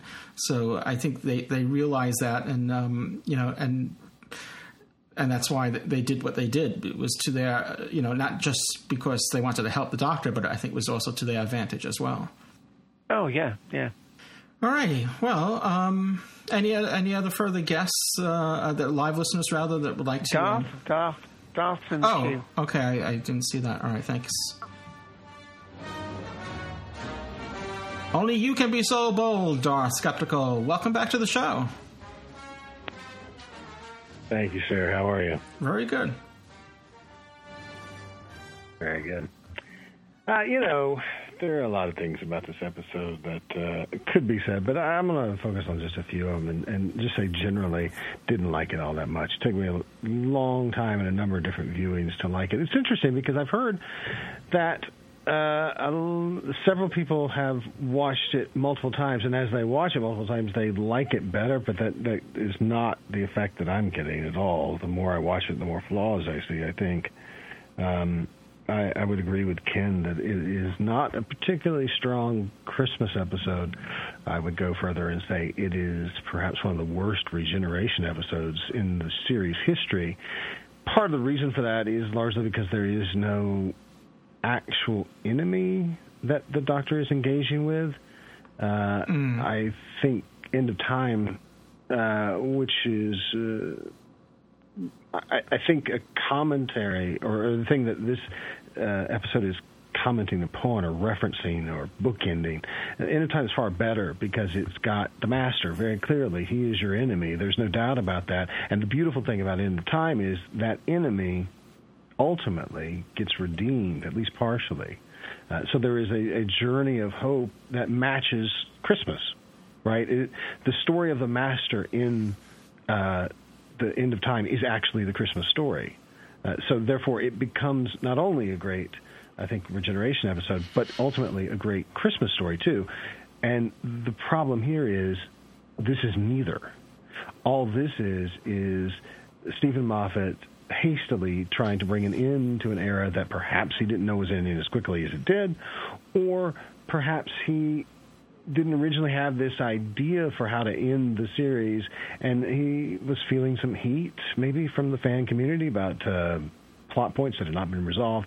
And so I think he actually just sort of wrote down, okay, these are the things that the story must contain, and then built a story around that, rather than doing what he says he does, and I think he does on most occasions, of having a good story and then worrying about how that integrates into the larger continuity as a whole. I think this is a very atypical Stephen Moffat episode, because usually Moffat is quite happy to flout continuity. Here he's entirely a slave to continuity, and as a result the story doesn't have much of a heart. It doesn't have an enemy. It is largely about a guy growing old, and how interesting can that possibly be? I agree, yeah. I think we found out that it's not particularly engaging or interesting. It is just a matter of having this character exist for a while and have scenes cut together that answer some questions about things that are so long in the past that it doesn't really matter anymore. I don't, at this point, care who blew up the TARDIS. And the answer is not engaging enough to make me care. All right, it's a sect of the silence. Big deal. I mean, that is literally something that is just said on screen, that is just written down on the paper of the script, and then, boom, there it is.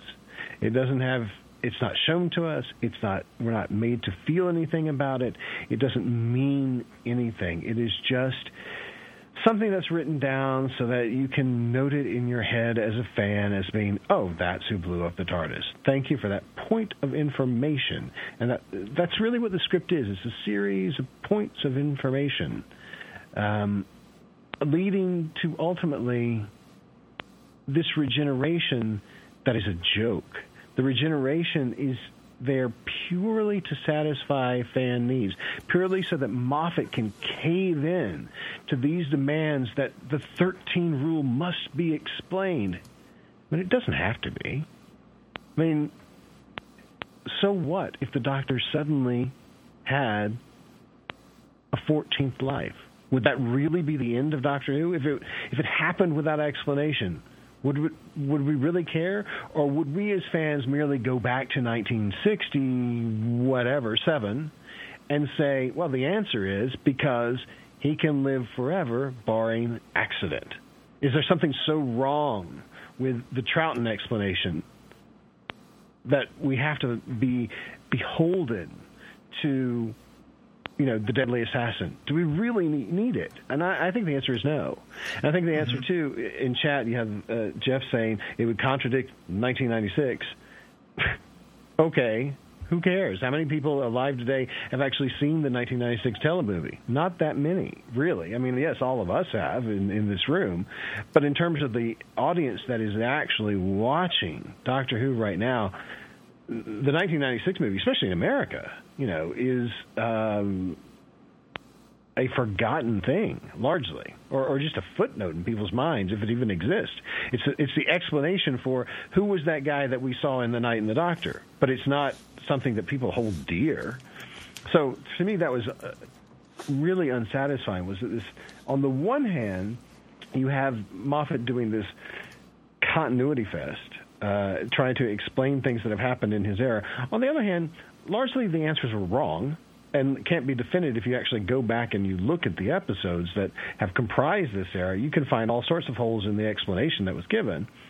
On the other hand, that's fine about the Doctor getting some continuity stuff, but what about Clara? Clara is completely out of character. Many things are missed about her characterization that could have been used.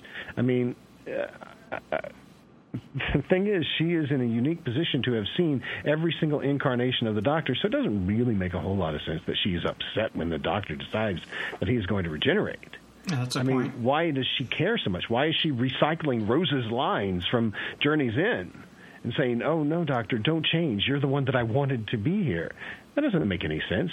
She knows the Doctor exists as a multiform being, and she should be just in love with or enamored of, or maybe not even romantically attracted to, although she says she fancies him in this episode. But she should be, emotionally attached to the being, the Gestalt being of the Doctor, and she should see regeneration as an opportunity for something new. That would be an interesting reaction that we've never been able to see in Doctor Who before, and Moffat blows it because Moffat wants to have Jenna Coleman do what she can do so well, and that is, open her eyes really wide and sell a moment of surprise and shock. But it's an opportunity missed, much like the entirety of the Matt Smith era. Much about Matt Smith is a missed opportunity, largely having to do with Amy, but we won't really talk about her here. But I just think that the episode had so much potential if it had just been about something. If it had been an enemy that he could talk to, an enemy that he could outwit, an enemy who, in the end, was able to defeat him, but he had one more trick up his sleeve. He had the ability to regenerate. And instead it was old age that he was fighting. Yeah, really. And the thing is, I love that idea. I love the idea, and I want it to happen at some point, although now I think it's been tainted. I love the idea of a Doctor that we've, followed for quite some time, suddenly in his last episode being older. And there being this massive gap of time that nobody knows what the hell happened. Because in that massive gap of time, you can have Big Finish stories, you can have comics, you can have books, you can have lots of stuff. Much in the same way that we have lots of additional material for the David Tennant era because of the 2009 season. But you can't do that now. Not with Matt Smith. Because the only thing Matt Smith has been doing has been existing in this tiny level 2 colony world. Yeah, without his TARDIS, without the ability to travel, without the ability to adventure. He's just there, growing old. and it's boring. It doesn't give any thought to what you could then do with other media. Now, fortunately, the Matt Smith area has other pockets. You've got this massive pocket between season 5 and season 6, right, where that he's grown 300 years older in that period of time before Impossible Astronaut. Fine, there's lots of pockets that you could throw things into. But what I would have wanted would have been, if you're going to do this old age thing, have it be, old age, totally unexplained period of time, totally, hundreds of years in his timeline after the day of the Doctor. We just start in the TARDIS. He's already got gray hair. He's maybe even already balding because we know behind the scenes that he shaved his head. And go from there and just not even talk about it. But instead, it is a story about somebody growing old, which is boring, fundamentally. We don't know how long he was up in the clouds, do we, when he had the TARDIS parked in the clouds? Well, that's true. I mean, there's another period of time there where you can throw things. I mean, so it's not like the Matt Smith era is devoid of it, but it would have just been interesting for him to have regenerated as an old man, and for him to have regenerated in the middle of a battle that maybe he couldn't finish because of his extreme age, rather than just watching him progress in age on screen. And even the battles are largely the same kind of battles that we saw in A Good Man Goes to War, but done much worse, and done with a narrative overlay that's like the one that's in A Good Man Goes to War, but is not as compelling as that one. You just don't see that much. One of the most fascinating aspects about that battle, especially at the very end, was that all of a sudden he is working with the silence. And what do we get? We get 1 second of that shot, and it's in shadow. Yeah. And, you see the silence behind the Doctor, and it's all in shadow, and you just see him whip his cane around. And that would have been maybe more interesting to actually watch, a little bit of that. But we didn't really get that. No. And there's some praiseworthy things about the episode in technical terms, in terms of the sound mix is freaking amazing. It really is amazing in 5.1 surround. It is. I was saying this before today. The scene, Peter Capaldi's scene, is absolutely the best sonic experience I've had on Doctor Who. And I know that a lot of people, especially on Gallifrey Base, are saying, "Oh my God, it's so muddied, you can't hear Peter Capaldi at all. The music is drowning it out and all this stuff." But when you listen to it in 5.1 surround, oh my Lord, it feels like you are in the middle of the TARDIS and you're hearing the crash happening around you at the same time that you've got, Clara on the right side and you've got the Peter Capaldi on the left side. It is just a spatially perfect scene, as is the very first scene where you hear the fleet of battleships behind you suddenly move in as you're looking at the planet Trenzalore. So there's some great things that are going on technically. There are also some behind-the-scenes things that make no sense whatsoever, such as the fact that Murray Gold's just wrong. It's terrible Murray Gold. It's really bad, especially when you compare it to The End of Time, right? The End of Time is one of Murray Gold's masterpieces. It really is. I mean, especially the regeneration scene, the whole Valedictum song that he created, the fact that he, made up the words in Latin, the fact that you've got, the Crouch Inn Festival Choir singing it. It's just a really powerful musical moment. And then it suddenly blasts into this completely different music that's energetic, that's, the score sort of for the 11th Doctor in The End of Time. Great last, 5 minutes of that show. Just as a musical undertaking, it is gorgeous, and it's completely memorable. There is nothing like that. Nothing, not even close to anything like that in this episode. The music is flat. The music is largely recycled. I mean, even taking stuff back from the 10th Doctor's era, the whole idea of Murray Gold is supposed to be that he is, sort of in the John Williams camp of using light motifs and, making sure that music underscores particular moments particularly well. And honestly, I mean, they're just robbing Peter to pay Paul everywhere in this thing. And one of the biggest offenses is what happens at the very end. You have Amy coming down the stairs, which, we can debate the merits of that particular thing, but the fact that she's coming down the stairs and underscored with the music of the Rings of Akatan is unforgivable in my mind, because Rings of Akatan is absolutely Clara's story. It is the first bit of definition we get on the real Clara, the Clara that, we are actually adventuring with. And listen to it again as Amy comes down the stairs. It is nothing but Rings of Akatan. And so therefore the leitmotif just doesn't work. It feels, you're jarred right out of it, and you're being reminded of a Clara episode, but you're looking at Amy and you're thinking, why is this person here? What the hell is going on? The music is just all over the map, which is sad because the visuals are actually really good in the episode by and large, except for I think that the end fight scene is it's muddy. It doesn't actually create any energy. It's just sort of there on the plate. That has something to do with the script, too, because you're not emotionally invested in any particular townspeople.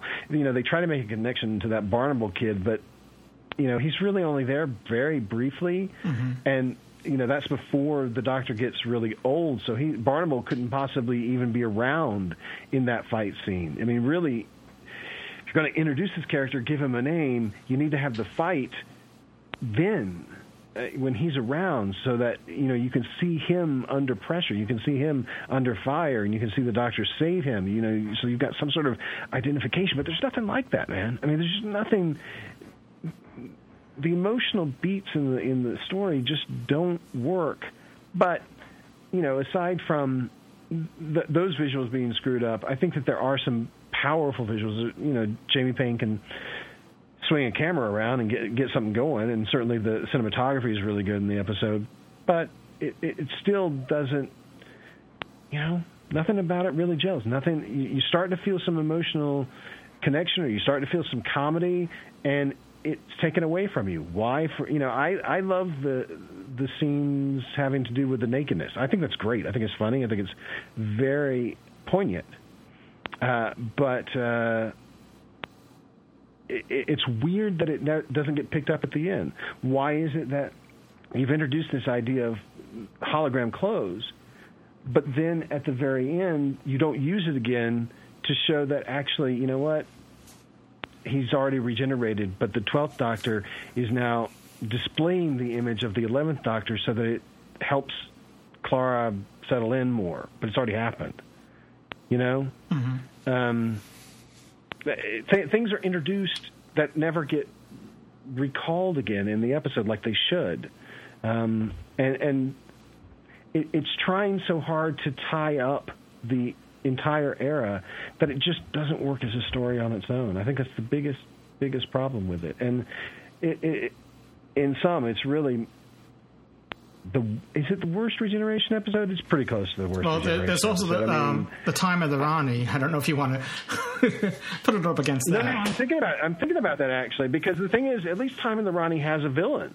At least Time of the Rani does have a story that's going on that you can sort of invest in, and it's a weird episode, of course, because there is no such thing as the Sixth Doctor regeneration episode. Really, that is the Seventh Doctor first episode. So I don't know if that counts, but certainly, this is not better than Planet of Spiders. This is not better than Legopolis. However deeply illogical Legopolis is, at least Legopolis has going for it mood and tension and drama and stuff like that.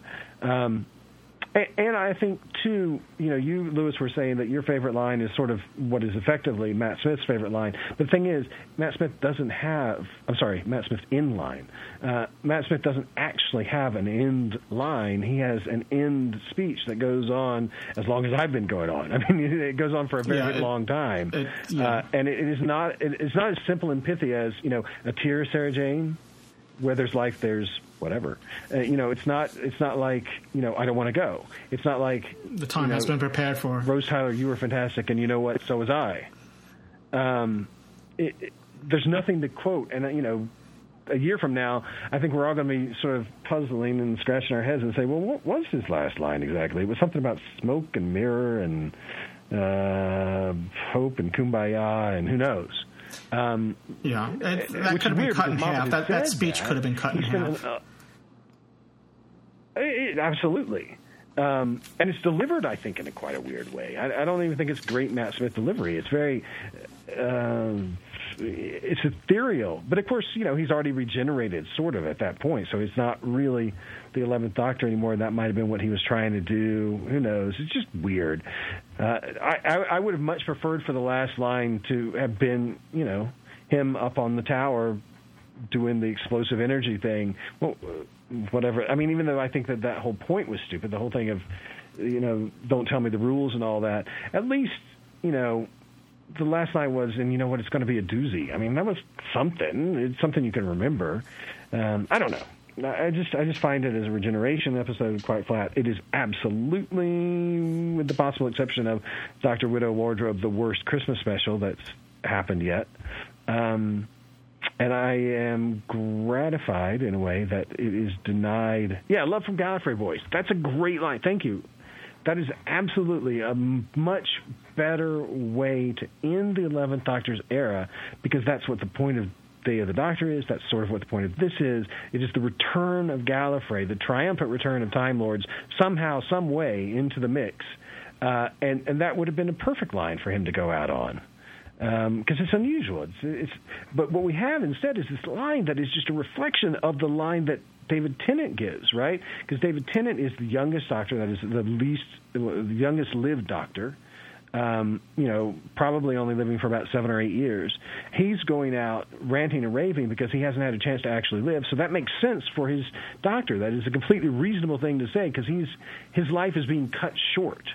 Whereas this guy has lived longer than anybody else, and so his sort of thing is, this thing that, I'm going to remember all this because I've had a really good life, so don't worry about me. Everything's going to be fine now, and the Doctor's coming out. The only really good thing that I liked about that whole speech was the reference to Power of the Daleks. The fact that he is talking about another version of the Doctor in the third person, which, Troughton does at the beginning of Power of the Daleks. So it's a great little reference back there, especially because this Doctor is so identified with the second Doctor. To have that little reference at the end was kind of cool, but my God, did it go on forever. So anyway, just... Yeah. Well, I thought the whole thing about... Christmas episode, definitely not. I was just going to say, I just thought the whole thing about not forgetting one line, not one day, I swear, that part could have all been axed out. I mean, we didn't need that. I just thought the first half of that speech was poignant. The rest was sort of Matt Smith speaking, not the Doctor speaking. Yeah, I agree. It is sort of that. But I mean, I Don't Want to Go is also David Tennant speaking, surely. But it works so much. It works so much better because not only do you have Ballet Deacham and you've got Eurus Lynn just swinging that camera all around the console to come right up in his face so that it here is your moment. Don't even question what is going to happen right now. And in this thing, you instead got what is going to happen, and then all of a sudden you blink and there's Capaldi. It's the moment is not prepared for, really. I mean, it's just, whoa, hello, Capaldi. So anyway, it's just really deeply unsatisfying. But on the other hand, it is what this era has been like. For me, the 11th Doctor's era is one episode that's brilliant, which is Day of the Doctor, followed by one episode which is absolute crap, whether that be The Beast Below, or whether that be this, or, whatever else we might have, or Nightmare in Silver, whatever. And so I think, in a way, it is appropriate to the era, but my God, do I hate the fact that people who have watched this are not going to think this is what Doctor Who is. So 9 months from now, are they going to remember this, or are they not going to remember this? Will 9 months be enough time to make people forget how bad this episode was, and therefore jump on board with Capaldi, which is what I think will probably happen? Or are they going to say, wow, Doctor Who, that's confusing. I don't know what the hell happened there. I'm not even going to try because this guy is old and this guy is still being written by Moffat, and, I don't know. So it's the scary episode because it just doesn't... We're not going out on a high, whereas End of Time, even though I know a lot of classic fans hated End of Time, the thing that you can say about it is it was #1 episode, both parts. Especially, I think you have to factor in BBC HD or whatever, do a little bit of funky math, but it basically is #1 episode for the week, both of them. And, you can tell by watching Day of the Doctor in a movie theater with casual fans, and as soon as David Tennant says, I don't want to go, the entire female audience loses it. I mean, you can tell it was popular, even if you as a viewer might not think it's the best thing ever. It was still a good episode. It was still good for the series. And I'm not entirely sure that this episode is good for the series. You can't just drop people down in the middle of it and expect for them to know what the hell is going on. Whereas End of Time, I absolutely think you could show End of Time to somebody who doesn't know what Doctor Who is, and they'll be pretty okay with it. They'll be able to figure out who's the goodie, who's the baddie. They'll be able to laugh at the parts that are meant to be funny and come away from it thinking, you know what, something sort of magical happened there. But I don't know. It's just so disappointing. It really is just so disappointing after the glory that was Day of the Doctor. And after what I think has been largely a pretty good season this year. Name of the Doctor was fine. Night of the Doctor was pretty good. I think that most of the Clara stuff has worked really well with me, and I think she's been a much better companion for the Doctor. Mm-hmm. It's just so disappointing that this is how 2013 ends, but it definitely ends with a 1. Are you going to watch it again, Darth? Or do you think you've not right away? Man, I have to tell you, I have watched it around 10 times. Wow. I really have tried to understand it. That's 8 more times than me. I watched it in the context. I just watched. Yeah, I've watched it in the context of A Good Man Goes to War and some other episodes, and tried to really see if it made any more emotional sense to me. And it's not only that it doesn't make emotional sense; it just doesn't make logical sense. Nothing about it feels like the grand adventure that should take out a Doctor's life. It doesn't have the spookiness of the Gospel. I felt the same way. I basically hate once you get to episode 4. It's not a story that has this sort of loner gravitas really of Caves of Anazani, which again is not my favorite episode in the world. It's certainly not something that has the grand sense of adventure of War Games or the shock of new aliens as you get in 10th Planet, and it is not the love story, the genuine love story that is set against a Dalek background that ended the Ninth Doctor's life. And it certainly isn't, this battle, this moral battle inside of a guy that the End of Time is. The End of Time gets a lot of stick, but the one thing that is great about it is David Tennant and Wilf. And, the argument about what in the world constitutes bravery, what constitutes heroism, what it is that you have to do if you're a good man, what kind of wars do you actually fight, to sort of borrow from Moffat and throw it back into RTD land. There's nothing... there is a little bit of that, I suppose, in this episode, because Moffat is saying what makes a good man is ultimately his decision to stay and to help people that he doesn't really know. But the problem with just saying that, as opposed to showing us some of those people, is, it doesn't mean anything to us as viewers. It's just a line on paper. Okay, this guy stood for 300 years in the town of Christmas and tried to protect it. Fine, that makes sense. But since we don't really get to know any of those people, not even the ones that are named, we don't get a sense of what he's actually fighting for. It's just the line on paper, and that's not what you want. You want John Pertwee, even though it's a stupid-looking spider, you still want to look on his face and know, wow, he's really scared of this. He really thinks this is going to end him, and he's going to do it anyway because he's John frickin' Pertwee, you know? Or, you know, you want to see the Doctor battling the Master again, who he's not seen for a long time. And here he is again, and you were thinking that you were through with the Master 6 years ago, but really, no, here he comes to kill you, you know. You just want to see that kind of thing. And there's, I don't walk away from this thinking anything. There's no... What characters are you going to take away from this? Tasha Lim? Maybe. You might take her away. But largely, that's the problem. Largely, it's here is the Doctor and here's Clara, and those are your two actors. That's what you get. You know, and beyond that, the only memorable actors you have, or characters, are her grandmother and Tasha Lim. And that's it. It's a four-hander. And it's not even really a full four-hander. It's mostly just Clara and the Doctor talking to each other, and Clara observing the Doctor growing old, and when she can't take it, Clara talking to the Time Lords and getting a new set of regenerations. That's it. That's the story. And that's not enough. That's not enough to end a Doctor's life.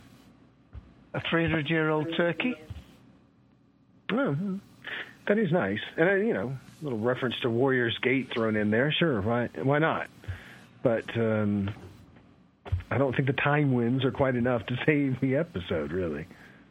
So, Darth, enough of these platitudes. Tell us what you really thought about this episode. I know. No. It's great stuff. I really appreciate your input. It's the depth of review that you give is always a welcome treat, you know, here on Doctor Who Podshock. So I thank you for that. Well, thank you, sir.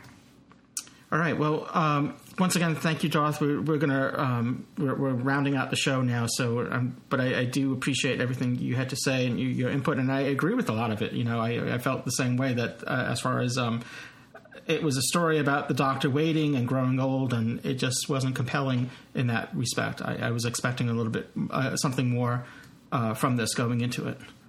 Yep, I agree. All right. Well, thanks again, Darth. Have a great Happy New Year, and I hope to. We probably won't. I don't know. If we won't be doing a live review show until probably August, but we may be doing other live shows. So hopefully, we'll see you back. Cheers. Maybe we'll be alive. All right. Well, Dave, once again, thank you for... I know you had to round out your show, and that's understandable. That's the Colton Collective. That's Sundays at 2 p.m., also here on TalkShoe. And you can catch that show on iTunes or your favorite podcast application. That's the Colton. That's CULTDOM when I say Colton Collective. Cheers. All right. Well, until then, thanks everyone for joining us on our live show. It was a treat to be back doing our first live show since Superstorm Sandy. It's been a while. It's since that was October 2012. We didn't have it. And the last live review show that we did probably was the spring of the 2012 series. So that probably was May. So it's probably a good year and a half since we did a live show. So apologies if we're a little rusty in certain areas in that respect. But I'm thankful that we got the show off and without any technical difficulties, which I was worried about. So, but until then, everyone, we may be back for. Do we have one more? We have I think Ken has one more thing. No, that's the Seventh Doctor. Hold on. We're about to close out, but we'll extend it a little bit further for one more last feedback here. Hey, Jeff. Jeff, did you have... Hi, Louis. I'm sorry. I didn't see you in the queue before, and then I was just closing out the show, and then I just saw you in the queue. Yeah, I kind of got in there at the last second. I'll be really quick. I've seen this episode twice now, and I enjoyed it far more the second time.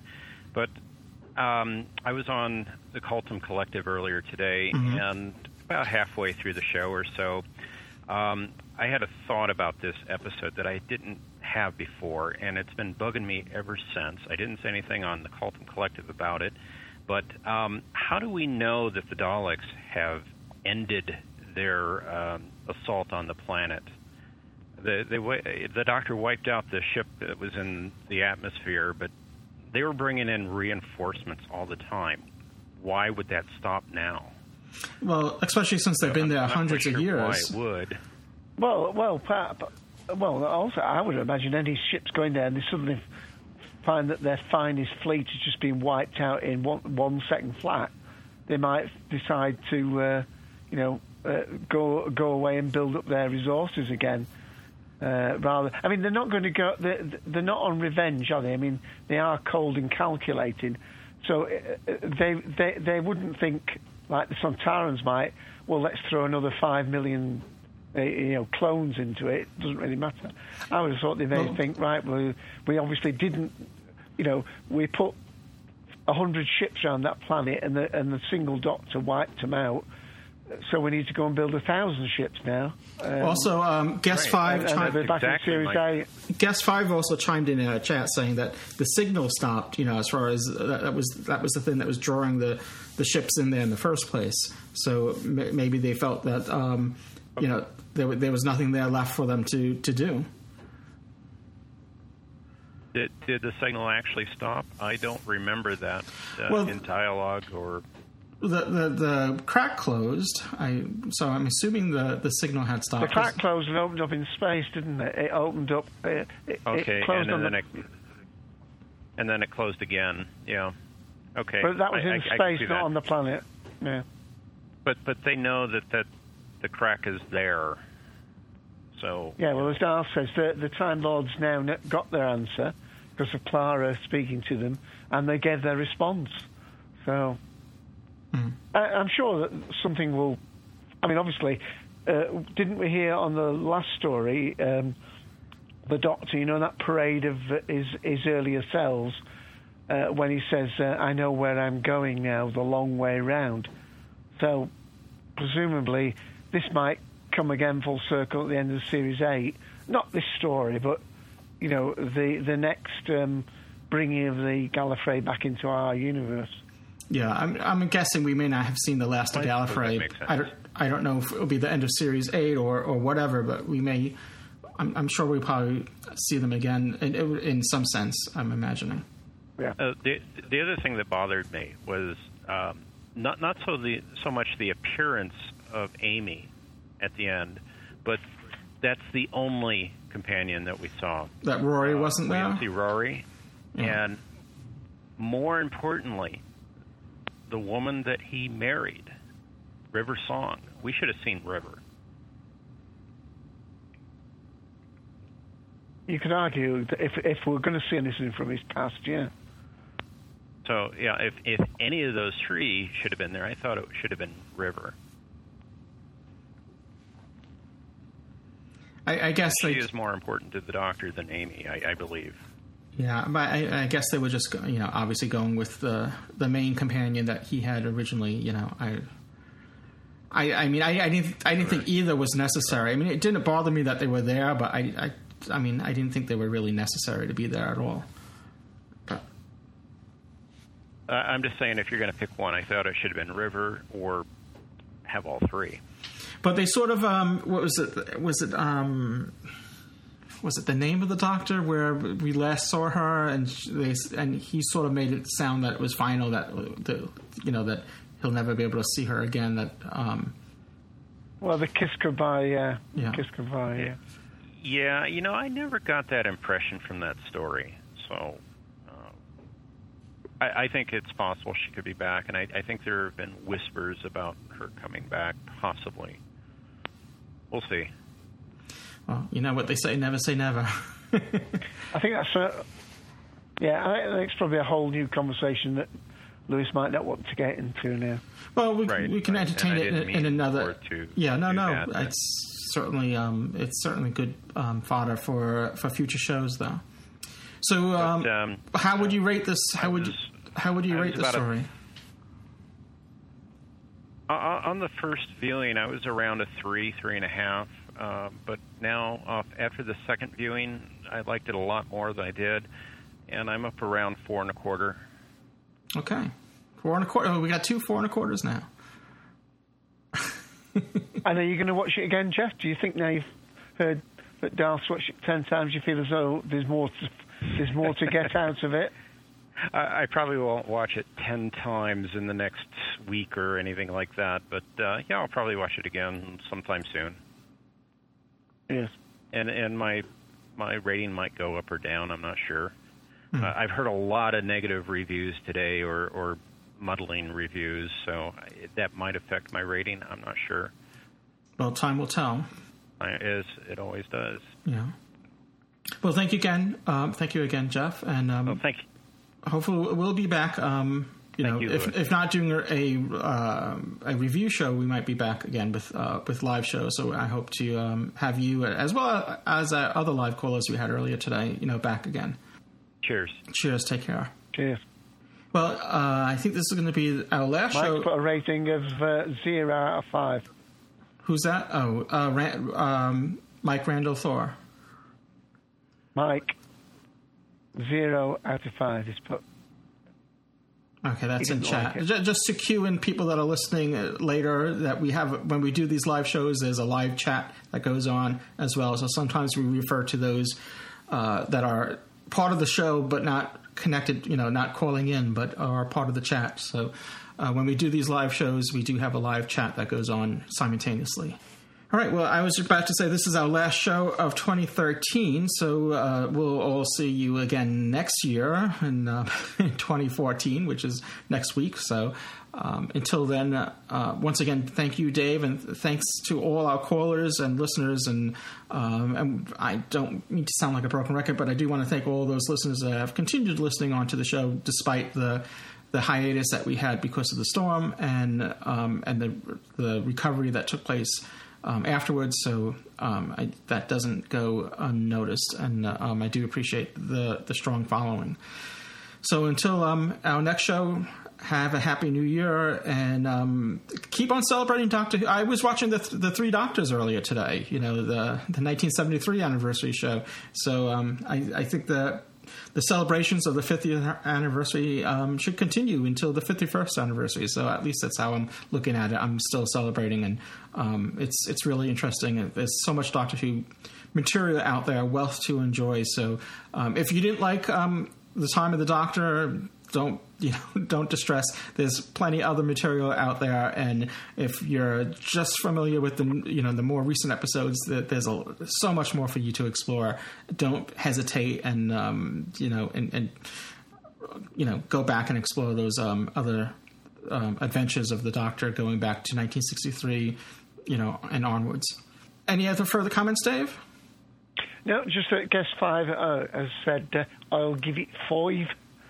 Oh, that wasn't a Birmingham accent, was it? But I'll give it 5. Oh, I got it. Okay, I didn't see that. 5, yes. All right, so again, everyone... Probably a Bronx accent. I should have done it in a Bronx accent, not a Birmingham one. Oh, I don't know. It's good stuff nonetheless. All right, well, once again, cheers, everyone.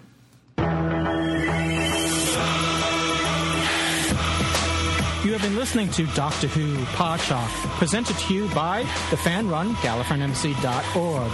Doctor Who is owned and trademarked by the BBC. Doctor Who Podshock is not affiliated with the BBC in any way. Doctor Who Podshock theme music by Jeff Smith at thejeffsmith.com. This has been a production of Art Trap Productions and has been made possible by supporting subscribers and donations from listeners like you. This podcast is also supported by the Podshock Podcast Companion app, now in the iTunes App Store. Visit arttrap.com for more information on this and other podcasts.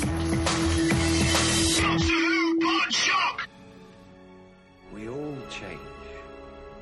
When you think about it, we are all different people all through our lives, and that's okay, that's good. You've got to keep moving so long as you remember all the people that you used to be.